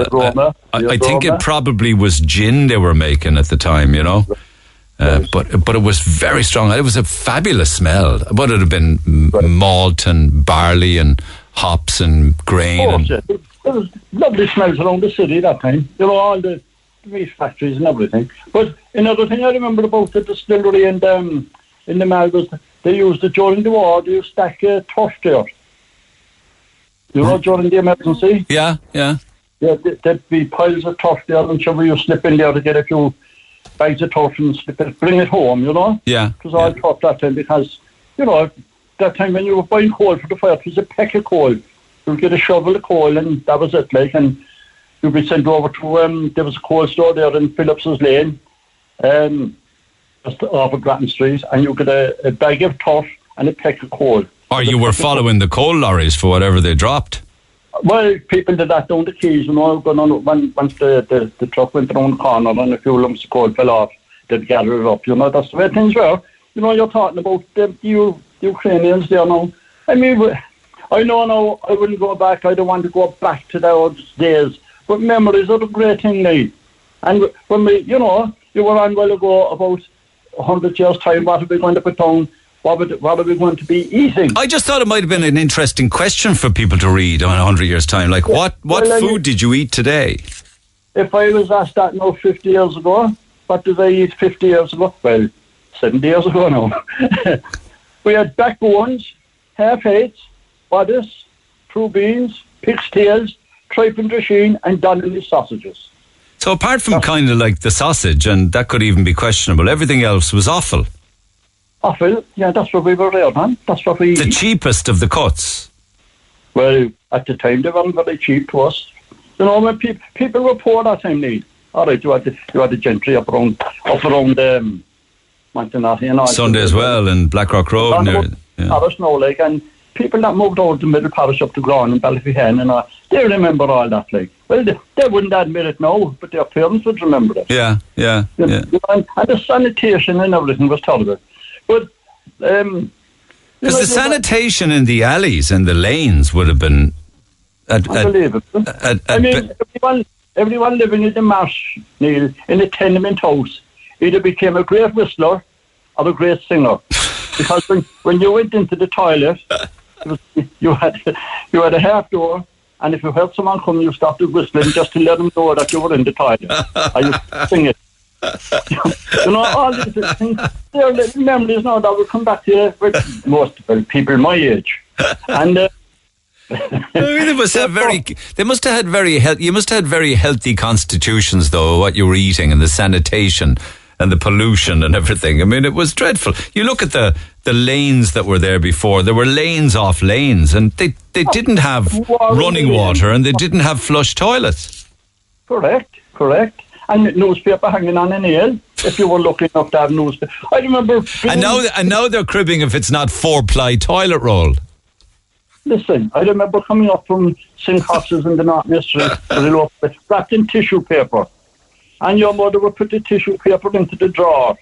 That was in case you had a visitor. That's right. That's still in our DNA, actually, isn't it? Keeping wrapping paper for a better... I'll need that. Or keeping twine. Oh, that'll come in very handy. Do you know what I'm saying?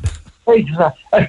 If you ever played golf, you'd have a biscuit tin full of teas at home. And you'd still go looking for a tea on the golf course. I still cut the plugs off old appliances. That plug will come in very handy. I know exactly what they're talking about. Oh my God almighty. Are these the kind of things you'll be talking about at Bishopstown Library today? Yeah, exactly. And the games we played, all the games we played. I never know, just thinking of some of them. They're like, bomb the biscuit, 1, 2, 3, the book is read, release, and talking about whiskey. What about spin the bottle? Sure, we were spinning thousands and we didn't realise it. I played a lot of those games, and I wasn't around in the 40s and 50s. Spin the bottle, the book is read, stuff like that. Yeah, thunder up the alley, run away knock, kick the can, spinning tops, cat and dog, handball, football, hoops, tug of war. The football would have been literally on the street, wouldn't it? Oh, yeah. I can remember playing football out in the middle of Henry Street. There could be 30 of us there, and not a car inside. Did you actually have a football, though? Oh, no. It was either a tennis ball or a paper ball with twine wrapped around it. And could be like the World Cup final. Other stuff that we played with chesses and pitch and toss. Did you ever play feck, as we was calling it? Absolutely, I did. Absolutely, up against a corner wall in the Mon or something like that, or conkers, glassy alleys, all of it. Again, there was a house in Henry Street, number 25, and they had a lovely little garden out the front. And the house is still there. The garden is gone, but that's where we played all the feck. It was grand, and building up the two halfpennies. If it came up 2 heads, you kept the money in the pool. If it came up a head and a half, you had a choice of taking half the money or build them up again. We had faggers, glassy alleys, cowboys and Indians, bonfires in the quarry. When I say the quarry now, I'm talking about where parts of handy buildings are. Yeah. That was a derelict site there. And sure, we used to be battering stones on one another, and every day it'd be 1 or 2 of us up to the Mercy Hospital to get a stitch. I was just going to ask you that, because Lana O'Connor was talking about that on the news this morning, the amount of kids that get cuts and bruises and the ages that they get hurt most, you know. I'd say back in the day, like, kids were constantly being broken legs, broken ankles, broken noses, bloody noses, the lot, coming home to their mammies. Every young fella my age that time, we ended up 1 or 2 days in the Mercy Hospital getting stitched. We were living I was born next door to, as we speak now, my house is next door to the Mercy Hospital in Henry Street, where I was born. So you had a short walk then? A short walk. We ended up playing hide and go seek up in the Mercy, ducking the nuns. You don't know, probably there's none of them there. That's right. Talking about none of them there, did you ever do any talks on the people who used call to the door years ago? I touched on this some years back. You had the bread man, you had the milk man, the insurance man, the rent man, the coal man, the gas man. You name it. Like, there was the dead man. The what? The dead man, that was the insurance man. There you go. The dead man, yeah. Yeah. And I mean, it's women now. Didn't the Farron fish anymore? No, where I'm living is the Bannon fish. Yeah, but you had the rent man coming and they'd be ducking the rent man and stuff like that.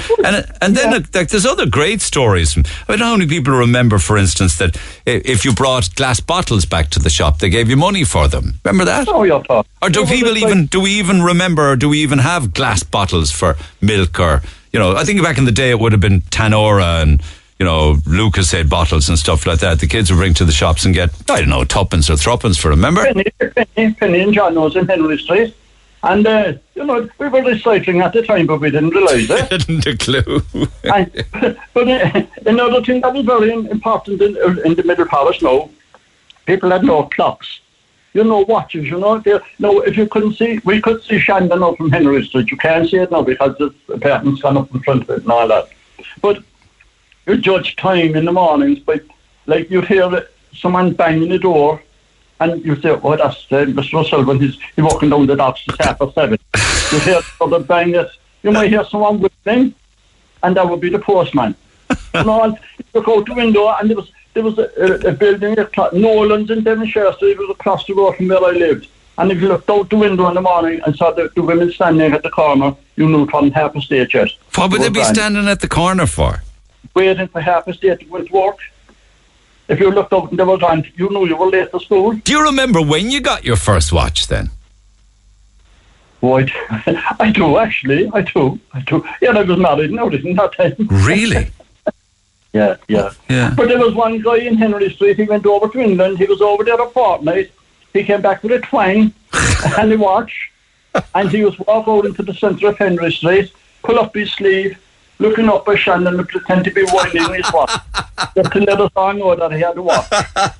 He was the only one ever said watch. I'd say you weren't long bringing him down to earth though, huh? Yeah, sure, he's dead now, the same man. But anyway. But what about confirmations and communions? There was a few bob to be made there, wasn't there? Oh, there was, yeah. I remember bringing it all into Thompson's at the corner of Parter Street there in St. Peter and Paul's Place. Thompson's had a restaurant there. And I remember bringing I didn't know that. Really? Oh, yeah. I remember going in there for my breakfast, and I was fretting going in because I didn't know how to use a knife and fork. Was this for your communion, was it? On communion, yeah. Well, I was sticks in my mind. I was watching everyone. Wait a second. What were you using to eat your breakfast or your dinner at home if you didn't know how to use a knife and fork? My fingers. Really? Oh, yeah, that's the fingers for that time. Not even a spoon. You couldn't start without a spoon, sure. But I remember going into, as I'm talking about Peter and Paul's now, when we went to school, we had to go to 10 Mass every Sunday morning. And if you didn't go to 10, the brother at the time, he'd pick someone in the class, would sit down with a notebook to write in the names of the people who weren't present at 10 Mass. And if you weren't there, you got about 10 slaps. Isn't it amazing? You got slapped if you didn't go to 10 o'clock, man. You're the last man standing in the Oh, that's sad. And I'm the last Catholic standing in the household, and I'm technically not even a Catholic. Technically. And I'm the last man standing in my hotel. Do they all desert you? They did. I'm the last man standing out to like the Alamo. There was 3 out of the 4. Then it went down to 2. And on Sunday night, I found myself all on my own ticking the Catholic box. I don't know is it in my DNA? I just have to tick it. Has nothing to do with you. What has it got to do with then that I would tick the Catholic box but rarely go to Mass? Well, you see, you did go to Mass and you brought your children to Mass at one stage, I'd say. Yeah. And they made their communion and confirmation. They're adults now, they must make up their own mind. I know. Don't be worrying about them. They're no, I'm just wondering why I still tick the box. I probably lapsed, you know what I mean? But I suppose it was the way I was reared? My grandparents, my parents, being an altar boy, being interested in religion. I could have just as easily put down no religion. I don't know. It was like as if I was magnetically attracted to the box. Yeah. That's the way it was. Well, listen, Neil, before you cut me off, I want to talk to you about. You probably don't. Do you remember the oil lamps? No, give me a break, man. You're ancient by comparison to me. Give me a break. No, light switches, thank you. I was a Primus. Do you remember the Primus? Yeah, if I was away with the Scouts, maybe. Yeah. Well, I remember the Primus had. I remember living in Henry Street this was 1948. What are you asking me about 1948 for? And I born in the 60s. Get out of town. I just tell you about my story, aren't Go on, shut up. I remember when we got in the electricity, and when we got in the gas, and my grandmother was living upstairs, and my mother said to me, whatever you do now, make sure you close the kitchen door, because if your grandmother sees the gas door, she'll throw us all out of the house. That'll explode, is it? Yeah, and that was a big burden on me at the time. I was only a child, and I was afraid of my life. My grandmother would throw us out. Your job was probably cutting up the lino in shapes of a shilling piece or something, was it? No, we had a better one than that, but I won't tell you over the air in case the gas company be looking for their money back. Oh, for God's sake. Yeah, I mean, you talk about, the gas and stuff like that, but do you remember the first television set that arrived in the parish? Oh, I do. Well, actually, it was in my girlfriend's house at the time. It was up in Fremont, and all the neighbours, children were playing and everything. You'd go up to the house and they'd be all sitting down around the front of the television looking at the thing on the screen. There was a kind of a test card, is it? Waiting for it to... Yeah. And you'd be convincing yourself that it's moving and changing colour and everything. You were being hypnotised by the test card. But that would have been very posh then, a house with a black and white set, would it? Oh, yeah. And you kind of... And there was ones then where you had to put a 2 bob or a half crown into the slot. Right, yeah. That's right. And most of they were rented, weren't they, the television? They were all rentals from RTV Rentals and Maddens and people like Hennessy's and stuff. Yeah, rented. And I remember my father was living with me at the time and we had a black and white telly. And I remember I got a colour television. And when he walked into the room and saw the colour television, he said he thought it was in the wrong room. And my grandmother used to like a little bottle every night, and she'd be sitting down the front of the television. And that time the police would come on to close down the station, like. And the very minute the police would come on the screen, she'd put down her hand and put the point bottle behind the seat that she was sitting on.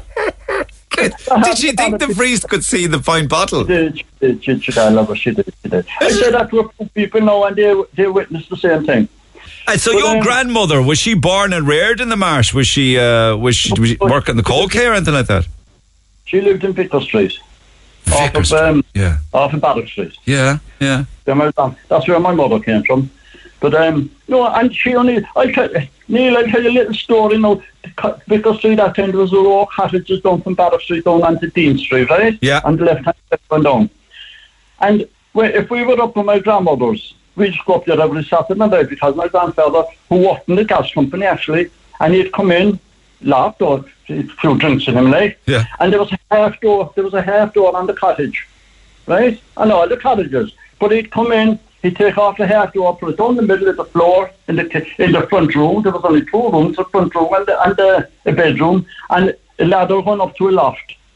That was the sleeping quarters upstairs. But he'd do a little shiny stance on the half door, and we'd be we thought it was the funniest thing ever, and they'd be quite serious, like. But if you saw a man doing that now today, get him certified. Yeah, but I mean, I know you'd be chatting more about this at 2:30 in the Bishopstown Library, but you wouldn't want to go back. They were tough times now, aren't they? I wouldn't like to go back there, but it's nice to talk about them and remember them and appreciate what we have today. Yeah, because you would have had an awful lot of children literally going to school hungry. Would they have didn't they get warm milk or a bun or something in schools? We got a bun and a penny of milk. A penny. From the cup was a penny. Yeah. No, I must tell you this, Neil. My first new car, I had one or two bangers, but my first new car, just going back to the 70s, my first brand new car was a ladder, right? A ladder? You couldn't give them away in the 70s? There you are. Listen out to what I'm saying here. And we were talking here one day now, myself and my sons and daughters, and I mentioned, I said I never had a bike when I was growing up. I always had to get the loan. I had a messenger boy bike. I worked in Muswell as a messenger boy. Right. But I remember talking to my children about this now, and I said, I never owned my own bike, but I own my own car now. And my eldest fellow says, Dad, everyone owns their own car now. I said, I appreciate it, you don't. I said, my first new car, I said, was a ladder, and my youngest fellow said, he's in his 40s now. He said, Dad, will I ever forget it? He said, I was ashamed in my life when you was come down to the school to collect me in the ladder. It was hard earned, though. It was hard earned.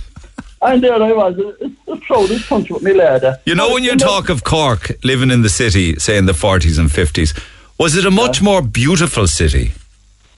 It wasn't really. It wasn't. There's no pardon ourselves. No. Well, no, when we were young, we didn't take any notice of these things. Maybe you didn't notice was there a lot more colour, hustle and bustle, local businesses, characters? When we lived in the Mashby, we only lived for one thing. Football on the street and swimming in the Lee. We all learned how to swim. Sure, the Lee was full of sewage, man. That didn't bother us one bit. I'm still talking about it one day. After the idea. Yeah, no diphtheria, nothing like that. No cholera. There was everything. But you don't see. Look at all the scarlet fever, the carbuncles, all Himalayan, all that kind of stuff. And mammies back then would just say to their kids, you'll be grand. You'll be grand. Have a glass of water, you'll be grand. Correct. I want to tell you, we all learned how to swim across the road. If you come out the door at the nursery, look to your left, and there's a ladder there coming up over the wall. We all learned how to swim down that ladder. I'll be down. And I'm telling you now, there was stuff coming out the nursery. We just pushed it to one side and swam away. Oh, God, will you stop? Listen. Listen, we swam. We used to go in the Scala Cemetery and Messenger Boys' bikes. We swam out there. We swam at the hellhole by the Anglers Rest. You come in further, and then there was a place on the Leaf Beach known as the Sandy Beach. Yeah. There's a foot there where people swim every day of the year. Then we had to wear the pipe. We used to jump off a shaky bridge. Did anybody not get drowned? Never. I'll be darned. I'll be darned. Listen, good luck today. Good luck today. Well, you're standing up at 2:30 in the Bishopstown Library for those stories and lots more besides, I hear. Is that right? Yeah. And just as you're on about it now, Neil, I'm giving a talk in the community centre in Turner's Cross tomorrow evening at 7:30. Right across the road from the funeral home there, Sullivan's funeral home. Fair play to you, boy. Fair play to you. Stay fit and healthy, Liam, will you? The history of Turner's Cross, all right? Play. Stay fit and healthy. It's great chatting with you. Okay, Neil, I'll talk to you again. Bye. Cheers, pal. Cork historian Liam O'Higgin. Today, if you have a spare hour or two, 2:30 in the Bishopstown Library, and tomorrow evening in Turner's Cross. We're back after 11. Share your own stories. Text 0868 104 106. Hope you enjoy that. I'm Rory. And I'm Valerie, and you can join us for the very best in local, national and international sport every weekend on the Big Red Bench. That's the Big Red Bench, every Saturday and Sunday from 6 on Cork's RedFM. 104 to 106 Red FM.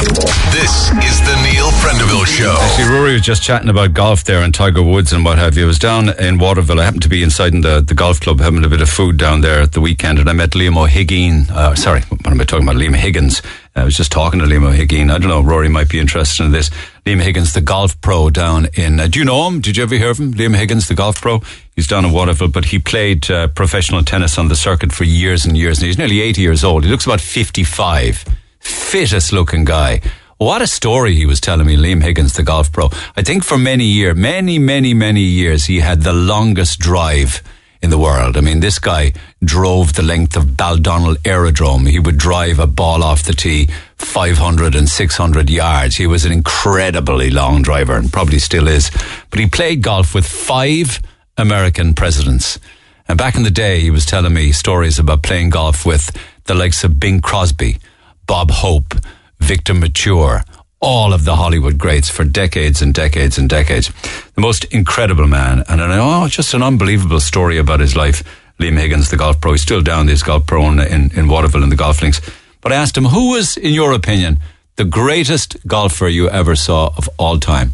And he said, without hesitation, he said to me, he didn't even stop for a breath, he said, the greatest I've ever seen in my life was Jimmy Bruin.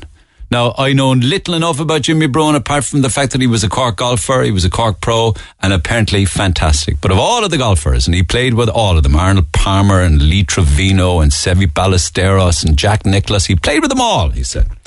Jimmy Bruin, he said. Your thoughts on that are welcome. Text 0868 104 106. Great conversation with him. There's a book in that guy, there really and truly is. Eileen, good morning. Good morning, Neil.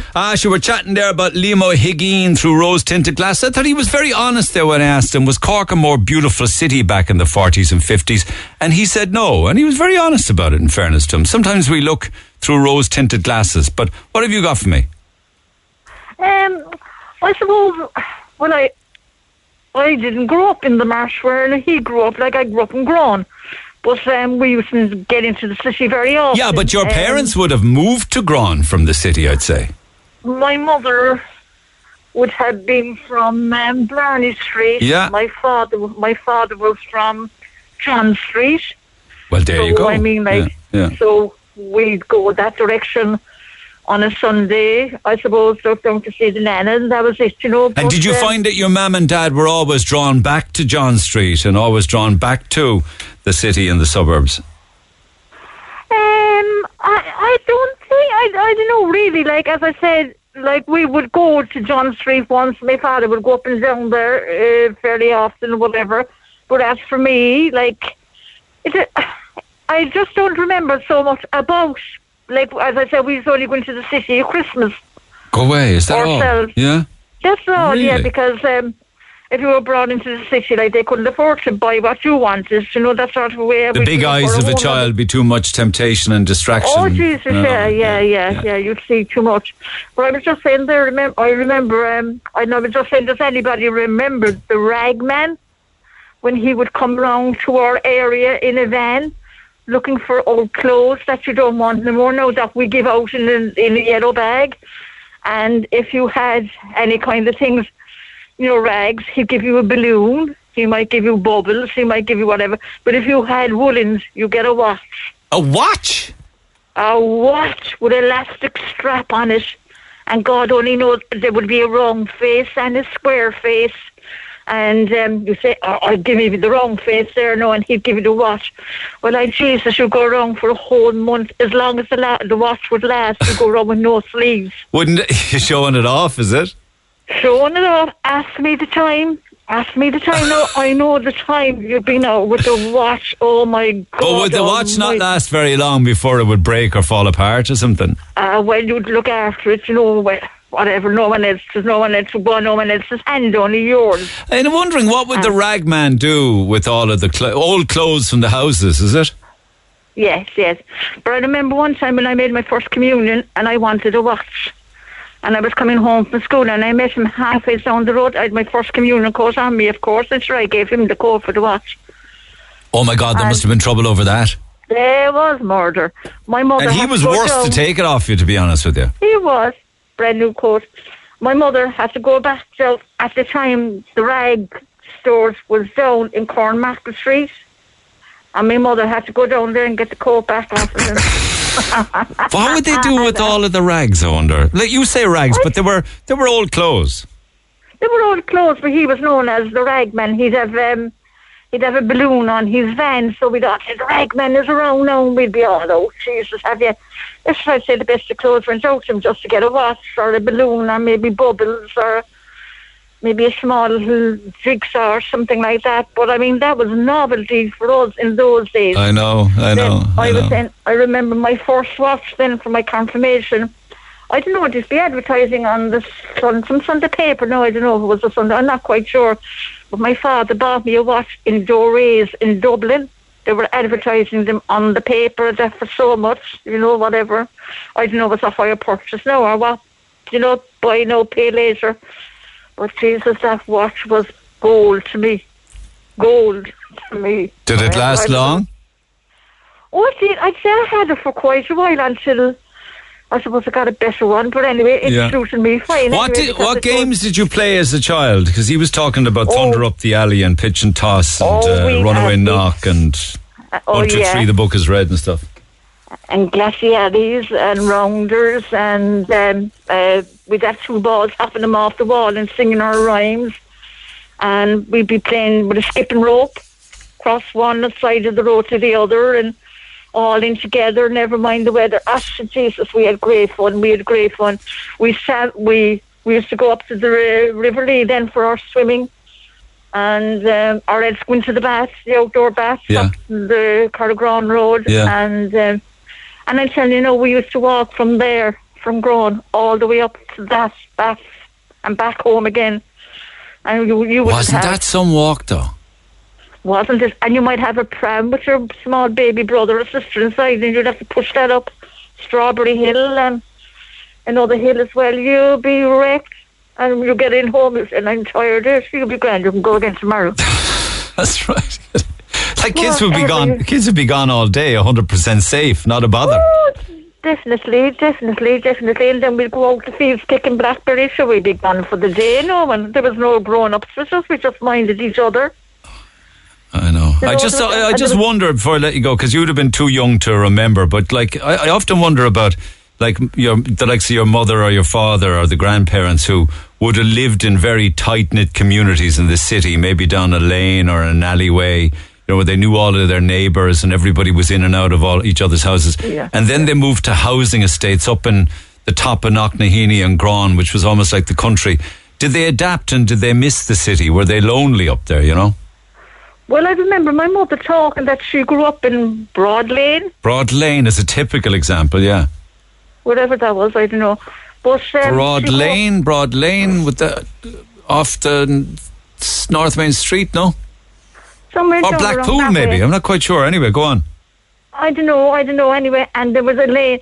She grew up in a lane, and there was only just like a footpath across to the other person That's at the other side of the lane. Yeah.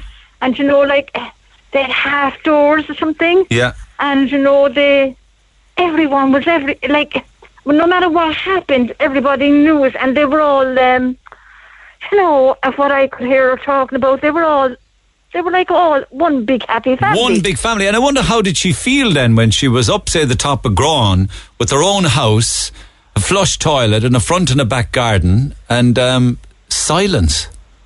She probably thought she was in Buckingham Palace. Really? She'd have been happy with that? Yeah? She was quite happy with it because, they would have running water, they would have had a toilet. Yeah. Whereas that in Broad Lane, maybe there was someone up above her and they all shared the same toilet, and there was no sinks or anything or whatever, Yeah. Because I remember in my granny's place down in John Street, they just had a toilet in the hallway, and they used to have a dish right inside the door in the sitting room that's where they all just. And then all of a sudden, instead of an old metal drum or an old basin, they had a twin tub to do the washing and the drying and everything in the kitchen, and all of a sudden everything was built in. Must have been a huge change. I remember we got our first twin tub. Jesus Christ, we thought we had a bionic machine and I remember the first television, 1964, and you had to get this blue paper to put down over the television because, Jesus, that would wreck your eyes, radiation or whatever, the blue paper. Oh my God, I never forget. What was it? Bat Masterson used to be on it. Oh, they wanted to get the best seat for Bat Masterson. Happy days. Oh, Great they sharing. were great times. You know, things were, I suppose they were tight, but they were happy days. You know, they were great. Like, and you know what? We can go back and talk about them now. And remember, Ashley, Jesus, when I was young, like that. But I don't know. I do think we hadn't much, but we have more than what they have today. But I think that's the way you always want. Oh, you think too much now? Yeah, too much. A doctor, Jesus, we never saw a doctor. If you weren't feeling well, cup of hot milk now with a drop of bit of pepper and that, and that'll sort her out. You know, you couldn't say you were sick because you miss out on the fun tomorrow. I love it. Oh, I love it. We hadn't time to be sick. The whole summer was spent catching bees. You know, or we used to give the wedgies the dogs, like, because we keep them in the gem jar for ages. That's right. But we let the bees off. But I mean, that was our summer holidays. There was no Spain or whatever. No, it was just. But you would have got a train to Youghal from time to time, surely. Oh, we used to go August weekend to Youghal. Jesus, we'd be saving from one year to the other, August Sunday. And we'd go down to the station, and my mother would say, keep going now, keep going. Sure, we saw I get on for nothing. I love it. All right. Listen, great to chat with you, Eileen. Thanks for sharing. Cheers. Take care. Bye. Keep those stories coming. Text 0868 104 106. Back after the break. Get it off your chest. Call Neil Prendeville now on 0818 104 106. Yes, indeed. Red FM. I'll come back to these stories and text, so keep them coming. Text 0868 104 106. But I had wanted to chat yesterday with Ronan, and I just didn't get around to it at the time. I was telling you a story yesterday morning of Ronan O'Healy, who is above in Galway, I think, and decided to spend his Saturday morning. Imagine, got up and decided this would be a good idea. Travel around as many Supermacs as I can, eating cheeseburgers. He joins me by phone. Ronan, good morning. Oh, you know, what's the crack? Was that the general idea, was it? It was. So it wasn't every Supermac, it was every plaza. As many as you could, anyway. Every plaza, right. Plaza, yeah. So this was specifically for the plaza groups. So there's 8 in total. So I live in Dublin. I'm from Ballinasloe and Galway, but I live in Dublin. So I left Dublin at 9 o'clock in the morning. Well, first of all, why Supermacs? Why not Burger King or McDonald's? Why Supermac? Supermac. Yeah. Supermac is the ultimate. Like, there's no other fast food premises like in the country. Like, McDonald's is in bits. Every other thing is in bits. Supermac is the ultimate. I know people down in Cork, I'm not sure if we have the same draw as we do up in the west. Like, no, I actually have a friend, and she's from Galway and is constantly going on about Supermacs. Constantly. Dead right. I can never understand what sets it apart, though. Well, there's a few things. One of it is the staff, right? The staff in Supermac, they make the experience. Like, you come in, you say hello, they're there, they're welcoming you, they're smiling, they're happy. Like, if you go into McDonald's, there's no staff. You order off a screen, you know. There's no bit of communication there, you know. That's part of it. Then the burgers itself, like, they're juicy, the bun, it's fresh, there's a bit of a bounce to it. The onions, the sauce, it's there. Look, it's an experience. What is this, like the cheeseburger, or is it do they have an equivalent to a quarter pounder with cheese, or what? So I did on Saturday was the cheeseburger specifically. It was 8 cheeseburgers, but my favourite will be the 5 ounce. The 5 ounce. I'm a bit of a 5 ounce fanatic myself, but you can also get the the chicken breast sandwich meal. That's very popular as well. But for Saturday's quest, it was just the cheeseburger. So 8 cheeseburgers, 8 plazas. And how'd you get on? Did you the plaza? Is that a drive-through or what? No. So it's on. They're mainly on motorways. So I got on great. Yeah. So I started off in Kinnegad. Kinnegad was good. Then went down to Kinnegad to Portlaoise to Tipperary Town to Barack Obama Plaza, then Barack down to Mallow in Cork, then from Mallow went up to Tuam, then Tuam to Charlton and Mayo, and then finish line was back in the Galway Plaza. That's the entire country in a clockwise direction. Yeah, so I think it was 800 kilometres altogether. I made 5th of the route there. I was meant to go from Portlaoise to Moneygall, but I went from Portlaoise to Tipperary, and that set me back maybe an hour and a half. But you are aware of the price of petrol at the moment, are you? Look, I'm driving a Golf. The Golf are solid, like, you know. I won't tell you how much it cost, but look, I was very happy with the fuel consumption. If anyone wants a car that serves you well for diesel, it's the Golf. Did you get around on one fill of juice, like? I did. So right, I started the day and I maybe had just less than half a tank. I put 60 quid into it, and that lasted me up. I went back to Dublin on what day was it? Sunday, and I filled it up again there. So look, it's I was pleasantly surprised by. There's fierce mileage in them Golfs. Okay, so in each of the 8 plazas, did you have chips with them? No. So that was part of the rating, right? So I broke it down. I don't know if you want me to go into how I rated them. Well, I know that you weren't all that kind to Mallow. I know that much. Look, Mallow. I have nothing against Mallow. Mallow, I think, just had an off day. Mallow had an off day, and they were coming on the back of. I was coming from Barack Obama, and Barack Obama really smashed it. Like, they got a 9.4, so it was going to be like Mallow. They were 2-0 down already before we started. Like, so. So you gave 9.4 to Barack Obama in Tipperary. What did you give Mallow? Mallow, I think, came out with a 4.8. Oh, for God's sake, man, that's half the score. But the thing is, I call it as I see. Like, I've nothing against Mallow people or Mallow burgers or anything like that. What was so bad about it that it got a 4 point something? Come on. Right. Look, right. So first of all, I went in and it was packed. It was great to see that it was packed now, but it was chaotic. You know the scene in a Supermax after, let's say, a disco. Back when you were 16, you come into a Supermax at 2 o'clock in the morning. It was kind of like that. It was kind of just mental. So I knew straight away I couldn't sit down.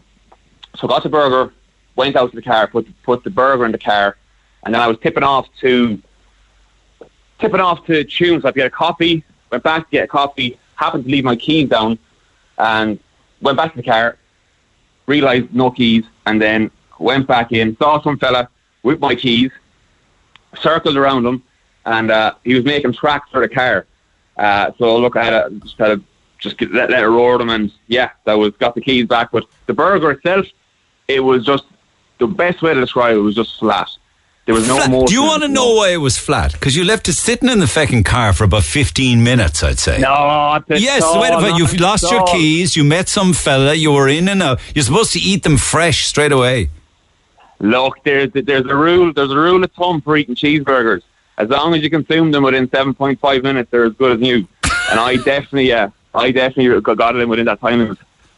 So, did you take pictures of each of the cheeseburgers? So I videoed the whole thing.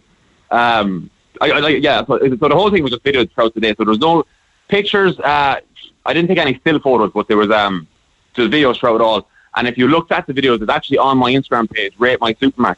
I'm the Supermax advisor. So if you go onto my Instagram page, you'll see it's in the highlights, the cheeseburger tour, so you can rewatch the whole day. But was one plaza not tipping off the next plaza that Ronan, the Supermac advisor, is heading to town? No.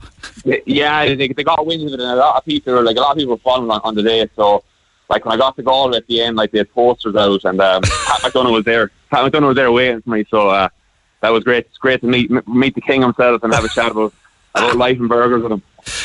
What's in the Supermax cheeseburger besides a 5-ounce patty and a piece of cheese? No. So the 5-ounce patty, the 5-ounce burger is a separate burger. The cheeseburger itself just has the bun, the cheese, the onions, and burger sauce. So it's a very simplistic burger, but in order to maximise its true potential, it has to be cooked to perfection. All right. Did you eat all 8 of them? Like, were you not fed up with them by halfway through? I'm an absolute animal. Like, that's absolutely no bother to me. Yeah, because there's not a pick on you, like. No, I wish. Look, work hard, play hard. I'm in the gym every day, like, so that's what I can do. Like, I don't know what it is about Galway and Supermax. I guess it's because Supermax are originally from Galway. Absolutely. Well, but yeah. So Ballinasloe is where I'm from. That is the home of Supermax. We have the best Supermax in Ireland. It's called the Mecca. It's on Main Street there. I mean, if you ever want a dining experience, you need to get yourself to the Mecca. It will absolutely blow you away. Okay, so what did you give the Ballinasloe Supermax if you gave Barack Obama 9.4? Because I didn't rate the Ballinasloe Supermax because the Ballinasloe Supermax isn't a plaza. but I rated the Galway Plaza. That's on the motor. It's outside Loughrea. That got a 9.9 because that was just unbelievable. I mean, the fella who made the burger, he got in touch with me. His name is Keane. He needs to be known as the king of burgers from now on. He walks Ireland from now on. He's the king of burgers. He reached out to you to say thanks, is it? He did, yeah. He said thanks for the day. It was great following us, and I want to say thanks to Keane. Keane made the burger, so Keane, it's all. I want to say thanks to you. You're mental. Do you know that, Ronan? You're mental. I said, look. Do you have any traditional chippers in Galway like we have down here in Cork? Wonderful chippers where they would never serve you a frozen chip. I'm not interested in any chippers. My only chipper is the Supermax. I couldn't do that. Not technically a chipper though, Ronan. Forgive me for having to point out the difference to you, you know? There's a fast food and there's chippers. The chippers are good, Jan. Like the chippers, the chipper chips are good. I'll give you that. But no, I still Supermax is. If I want a bit of food on the go, Supermax for me. There's Morelli's. Morelli's in Ballinasloe is a good chipper. If anyone's around Ballinasloe, pop into Morelli's. Is Ballinasloe worth the visit? Is it? Oh well, I don't know. I haven't lived there now in a few years, but okay. Town is great. It's full of great people, and great characters. So yeah, if anyone wants to spend their summer vacation in Ballinasloe, make sure to drop by. All right. Well, give me advance notice of your next trick or your next trip, will you? I will. I'll be back down to Mallow again soon to review. Oh, right. To see if they can get up from the 4 point. What was it? 4.8. Okay, so you'll be playing another sneak visit to see if they can improve on a 4.8. That's exactly it. No, I have big plans out for here with I'd say your man, the boss man of the whole establishment, also played Mallow a visit, did he? Yeah, I don't know what he is. Yeah, he might be. Yeah, but look, that's what it's for. McDonough would be on the warpath. That's it. Yeah, no, but look, it's all a bit of crack at the end of the day, like so. Yeah. All right. Well, listen, great to catch up with you eventually. Appreciate it taking the call. Cheers, my man. Thanks a lot. A Supermax super fan. Back after the break. The Neil Prendeville Show on Cork's Red FM. Our phone lines remain open after midday. 0818-104-106. Just picking up on yesterday where we're chatting with people who climbed for Charlie, and many of them were telling stories on air of their own experience with a loved one with motor neuron disease. And I mentioned during the conversations that Cora O'Grady, beautiful 51 Mitchelstown lady, also climbed for Charlie at the weekend, climbed the Galtymore, and sadly passed away. It's absolutely heartbreaking for her family and her friends, and everybody was in shock in the greater Mitchelstown area. We were all moved by it. It was very, very sad because, of course, she was doing it to be part of the climb for Charlie and was climbing with her children at the time. It's just so sad. Good friend of hers is Eilish. Eilish, good morning. Hi, Neil. How are things? I'm grand, and you describe her as a beautiful friend and solo, devoted single mother. It's just so tragic that someone so young and so seemingly fit and healthy would just die on the mountain. Yeah, to be honest, this phone call today is the last thing in the wide earthly world I thought I'd be on. I know. Or setting up a GoFundMe page for her two beautiful children, Luke and Lily, last night. It's even hard to believe. Even seeing the headlines on the papers yesterday, seeing her name, seeing her photo, it's kind of like a dream, to be honest. And lifelong friends from childhood, or how did you guys meet up and team up? I would have always known her here in Mitchelstown. She was, I'm not sure, was it a year or two ahead of me in school, but then in the last, I suppose, 7 years, our daughters were in preschool and up along now to second class together, and they were great friends. And Cora and me got back in touch, and we just had a great friendship and great days out, great crack. Oh, I know, you misfortune. We really had a good time, the two girls and Luke, with great days out, and Cora was just an extraordinary mother. Yeah. She was she was just there 24/7, and everything she did, I can still hear her saying, my lads. Everything was for my lads, for Lukey and Lil. I can hear her saying it now. No matter what she did, they were always on her mind. She didn't have much, but she gave them everything. Because another thing she always said, bricks and mortar doesn't matter. Money doesn't matter. just being there for them, loving them was what mattered. I know, she sounds just a wonderful outlook on life, but life can be so cruel, you know? It's just like she started, obviously the whole of Ireland knows about Charlie Bird, and we were all touched by that desperate. Was she chatting with you about that, saying, I'm going to climb the Galtymore? Yeah, and a local, our Mitchelstown Camogie Football Club here in Mitchelstown, they had started a walk on Tuesday nights. So Cora had got on to me, come on, we'll go doing it. Then the climb with Charlie event came along, and now there was no way I was doing it. And it was now for me to walk on the footpaths of Mitchelstown. Yeah. I wasn't going up the Galtys, to be honest. Yeah.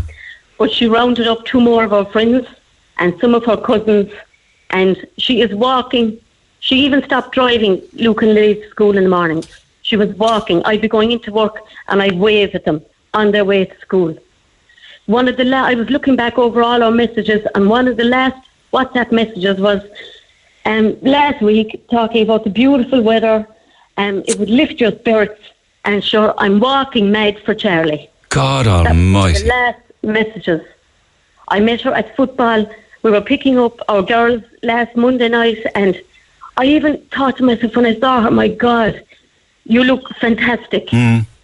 You could see she was shining from all the walking, the fitness, the fresh air.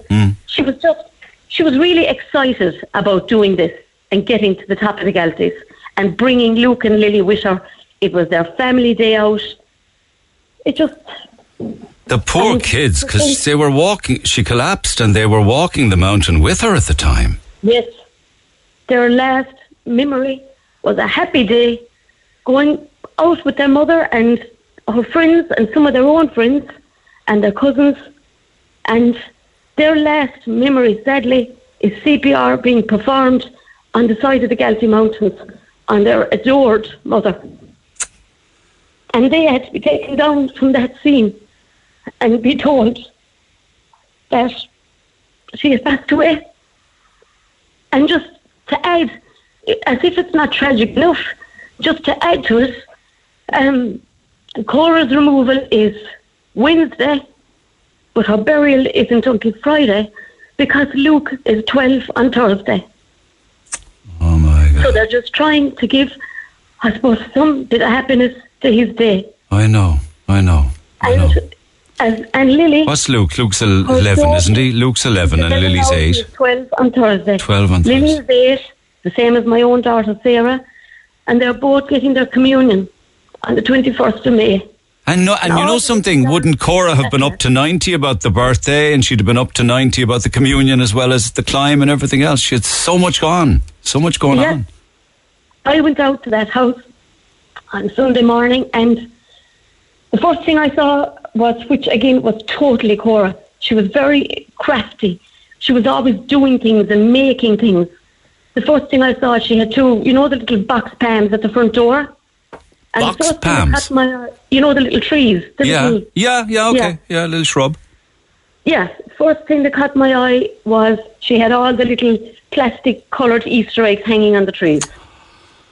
And I just thought, my God, that's Cora. Went into the house. What was she building in the corner of the sitting room for the communion? A bar. Out of an old chest of drawers, covered with material. She had it decorated. She had plastic glasses for the mocktails, for the communion. She was in the process of doing that. Sounds to me that you're describing a woman who lived for her children and made do and did the best she could with what she had. 100%. And when I say lived for them, for instance, she had the pleasure and her children had the privilege of having a mother who dropped them to school every day, picked them up every day. They weren't used to a childminder or maybe like my own daughter going to after school.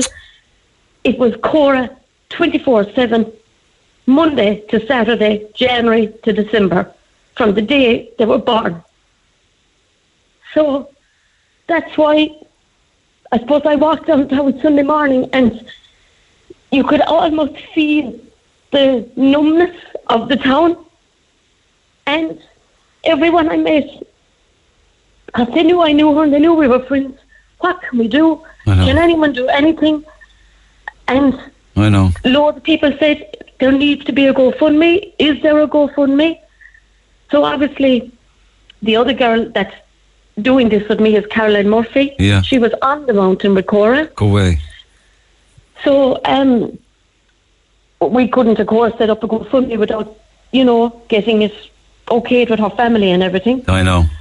And as well, I have never set up a GoFundMe, and I most definitely would never have wanted to be doing it in these circumstances.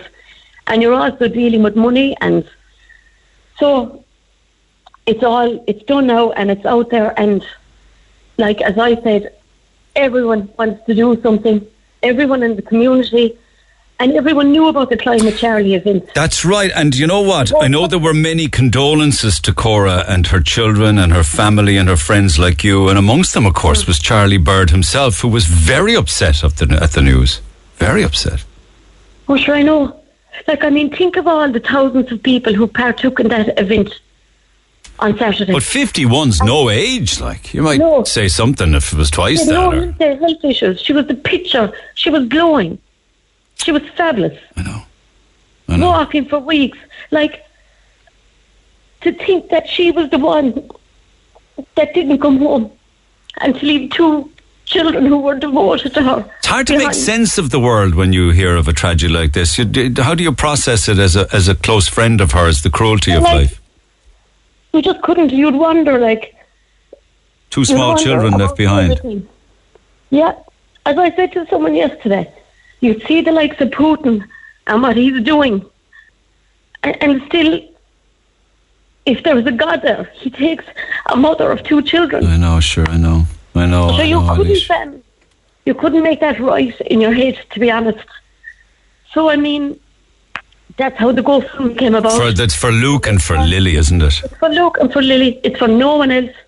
It's for them. To give them, nothing can fix what's after happening.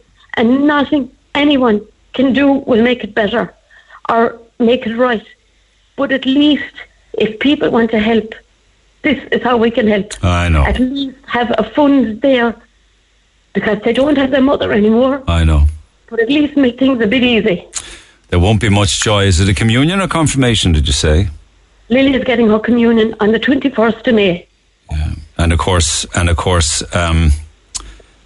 there's a birthday. Is it on Thursday? Did you say? Yeah. So for Luke, the way they've done the funeral arrangement, because a lot of people were asking why was there a day in between? Because of Luke's birthday. The removal is Wednesday, the burial is Friday, but they had to leave Thursday free because it's Luke's 12th birthday. And no doubt you had presents for him. No doubt you did. Oh, it's it. Knowing Cora, everything was done. Everything. Yeah. It's absolutely tragic. That's a beautiful tribute you paid to her. Sadly that you had to do it at all, that she'd be taken so young and leaving 2 beautiful children who must be absolutely heartbroken at the loss of their mammy. But people are good and people are kind and people are generous, and I know that there's nearly 15 grand already. You've a target it's of... unbelievable. Yeah. I was about 3 hours last night trying to set up this. I've never done it before. And I know, you did a great job. And, listen, in tribute to your friend, you should be she'd be very proud of you, I know it's an awful thing to do it all. Who'd have thought this time last week you'd be having a conversation like this, Not in a million years. Not in a million years. No, not in your wildest dreams. Well, I know Mitchellstown's a very close-knit community and everybody's in shock, but hopefully the generosity of people will secure the future, or at least the immediate future, for Lily and for Luke. And I'd encourage people. The GoFundMe is called For Lily for Luke and Lily, isn't it? For Luke and Lily, yeah. Okay. Let people give what they can. Yeah. Okay, Eilish, listen, thank you for stopping by this morning. I know it wasn't easy for you. I do appreciate you coming on air. No problem, Neil. And just if you have anything, if you can spare a 5 or a tenner, just imagine all those 5s and tenners adding up all over County Cork, all over Munster. I hear you. It would all make a difference. Okay. And it's for Luke and Lily, an 8 and an 11-year-old. I know. And we're posting it now and sharing it on Twitter and also on Facebook, all the details about the GoFundMe. Thanks for taking the call, Eilish. Cheers. Neil, thanks very much. I really appreciate it. Not at all. Thank you for coming on. It's not an easy thing. Thank you. The lovely Cora, who passed away, Cora O'Grady, walking on the Galtymore as part of the Climb for Charlie at the weekend at the age of 51. So that GoFundMe, as I say, is simply called For Luke and Lily. And as Ailish just said there very correctly, give what you can. There's a small family there, and she was rearing them as a solo mum. Back after the break. Talk to Neil Prendeville now. 0818 104 106. All right. Red FM. Okay, very sad. In other news this morning, Paddy. Hello. Is that Russian ship due today? Yeah, that's what we think. Anyhow, it's supposed it's in the harbour, Neil, since Saturday. Okay, it's the Yartsev, isn't it? The Yartsev. Is it off Whitegate or something since Saturday? It's off Whitegate since Saturday, Neil, and it was supposed to come up on Saturday night, but it didn't. But what we're thinking now is, well, what they're saying, it's coming in today sometime. Because I'm trying to find it there on, have you got that vessel tracker app, have you? Yeah, I had, but I wouldn't be great at that sort of thing, Neil, so I couldn't find it again. Yeah, I'm only just looking at it now, see if I can see it. There's a few knocking around the harbour, but I don't see that one unless it's got a different name or something, Did you put up a sign down there saying not welcome? Oh, I did, yeah, Neil, I put up a sign there on Saturday, I just felt, like we're supposed to be the rebel county, and like everywhere else, that the Dublin port where ships went in there, the dockers up there refused to handle them, And I said, this boat is coming into Cork Harbour, and they don't seem to be anyone kind of worried about it, right? Yeah. And did they leave? What does the sign say? Neil, I tell you now, the sign, that's one thing I want to say. The sign there was a bit of language on the sign. And the reason that was on the sign was, do you remember when the war started, Neil? There was 13 Ukrainian soldiers on an island off the Crimean coast. Right. And the Russian corvette contacted them to tell them lay down their arms. Yeah, go ahead. No, I am listening to you.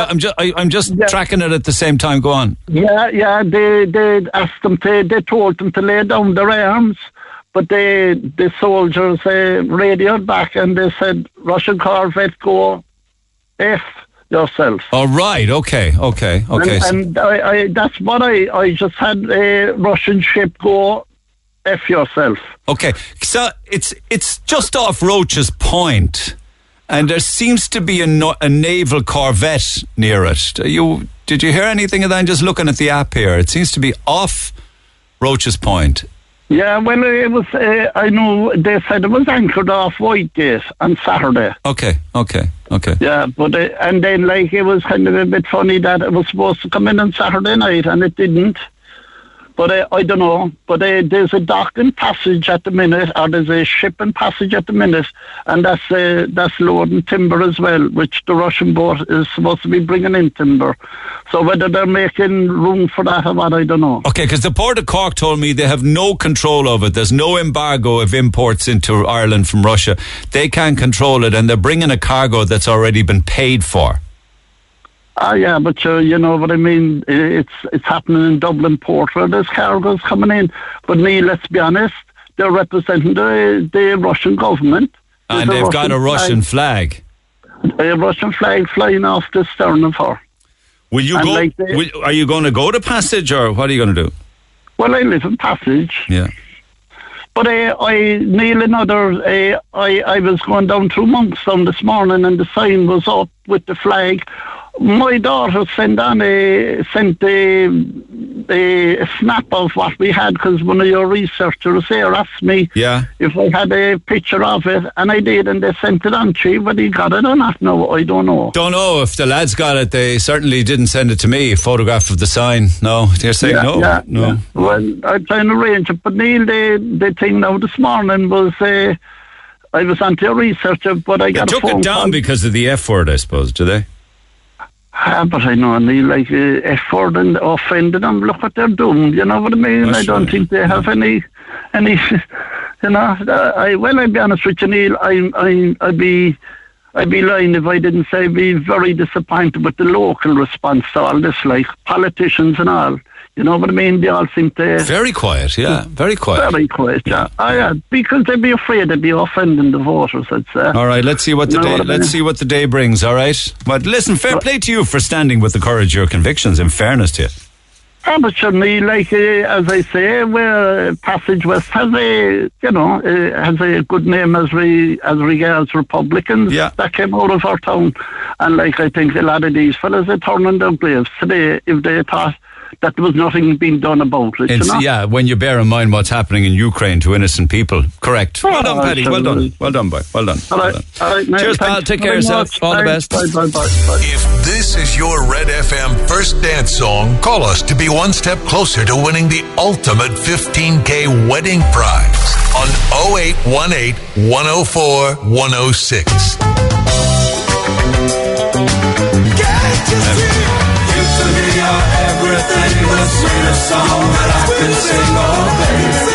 Claire, you hear me all right? I can hear you perfectly, yeah. Oh, fair play to you. The Real Thing, You to Me Are Everything. That is really a great wedding song. You picked that nominating your sister Bridget, is it? That's right, and her boyfriend Jamie. And when are they getting married? In July 2024. Okay, and they're going out a long time, I'm told, are they? They are about 11 years now, Neil, about 11 years. So 11 years together, 6 years engaged, tying the knot next year. Well done. Good choice of song. Fair play. You must have got a fright when you heard it being played, did you? I did. I jumped, to be honest. I'm trying all week for them. All right. Are you going to be a bridesmaid? I don't know now yet. For God's sake. I should be, though, I'd say. There'd be absolute murder if you got ignored. I wouldn't be ignored, I'd say. No, it's going to be a big day. No. All right, well, listen, the deal here is €15,000, $5,000 to get suited and booted for Jamie at Best Menswear, $5,000 for the wedding dress at Cinderella's Closet for your sister Bridget, and $5,000 then to be spent in Michelle the Jewellers on all of the bling and jewellery. It's a great prize. It is. It's absolutely fabulous. It's an amazing prize. All right, well, listen, you go and share the news with her. She's one step closer to winning it, all right? Brilliant. Thank you so much. All the best. Cheers. Take care. It's not an overseas wedding or anything. It's not one of the... I'm allergic to overseas weddings. Are you? No. Oh, God, no. I hate... I would never leave Ireland, to be honest with you. For feck's sake. An overseas wedding now, or a hen or a stag? No. It'll be in Cork. 100% it'll be in Cork. Yeah, because God almighty, the expense of it and the hassle going overseas for a wedding. I often wonder, do people get the horrors when they get invited to an overseas wedding? I'd say so, Neil. I'd say it costs a fortune, like, to be honest. People have that kind of I get the horrors being invited to a wedding, full stop. I'd prefer to have piles. Oh, jeez. I suppose.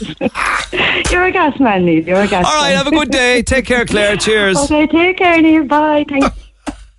I'll leave you at that. I'm just being honest. Sometimes I'm too honest. Sometimes it's out of my mouth before I realise what I'm saying. Anyway, fancy going to Riverdance. Riverdance, of course, live at the Marquee, Friday, June 3rd. These songs with an aquatic theme, thank you.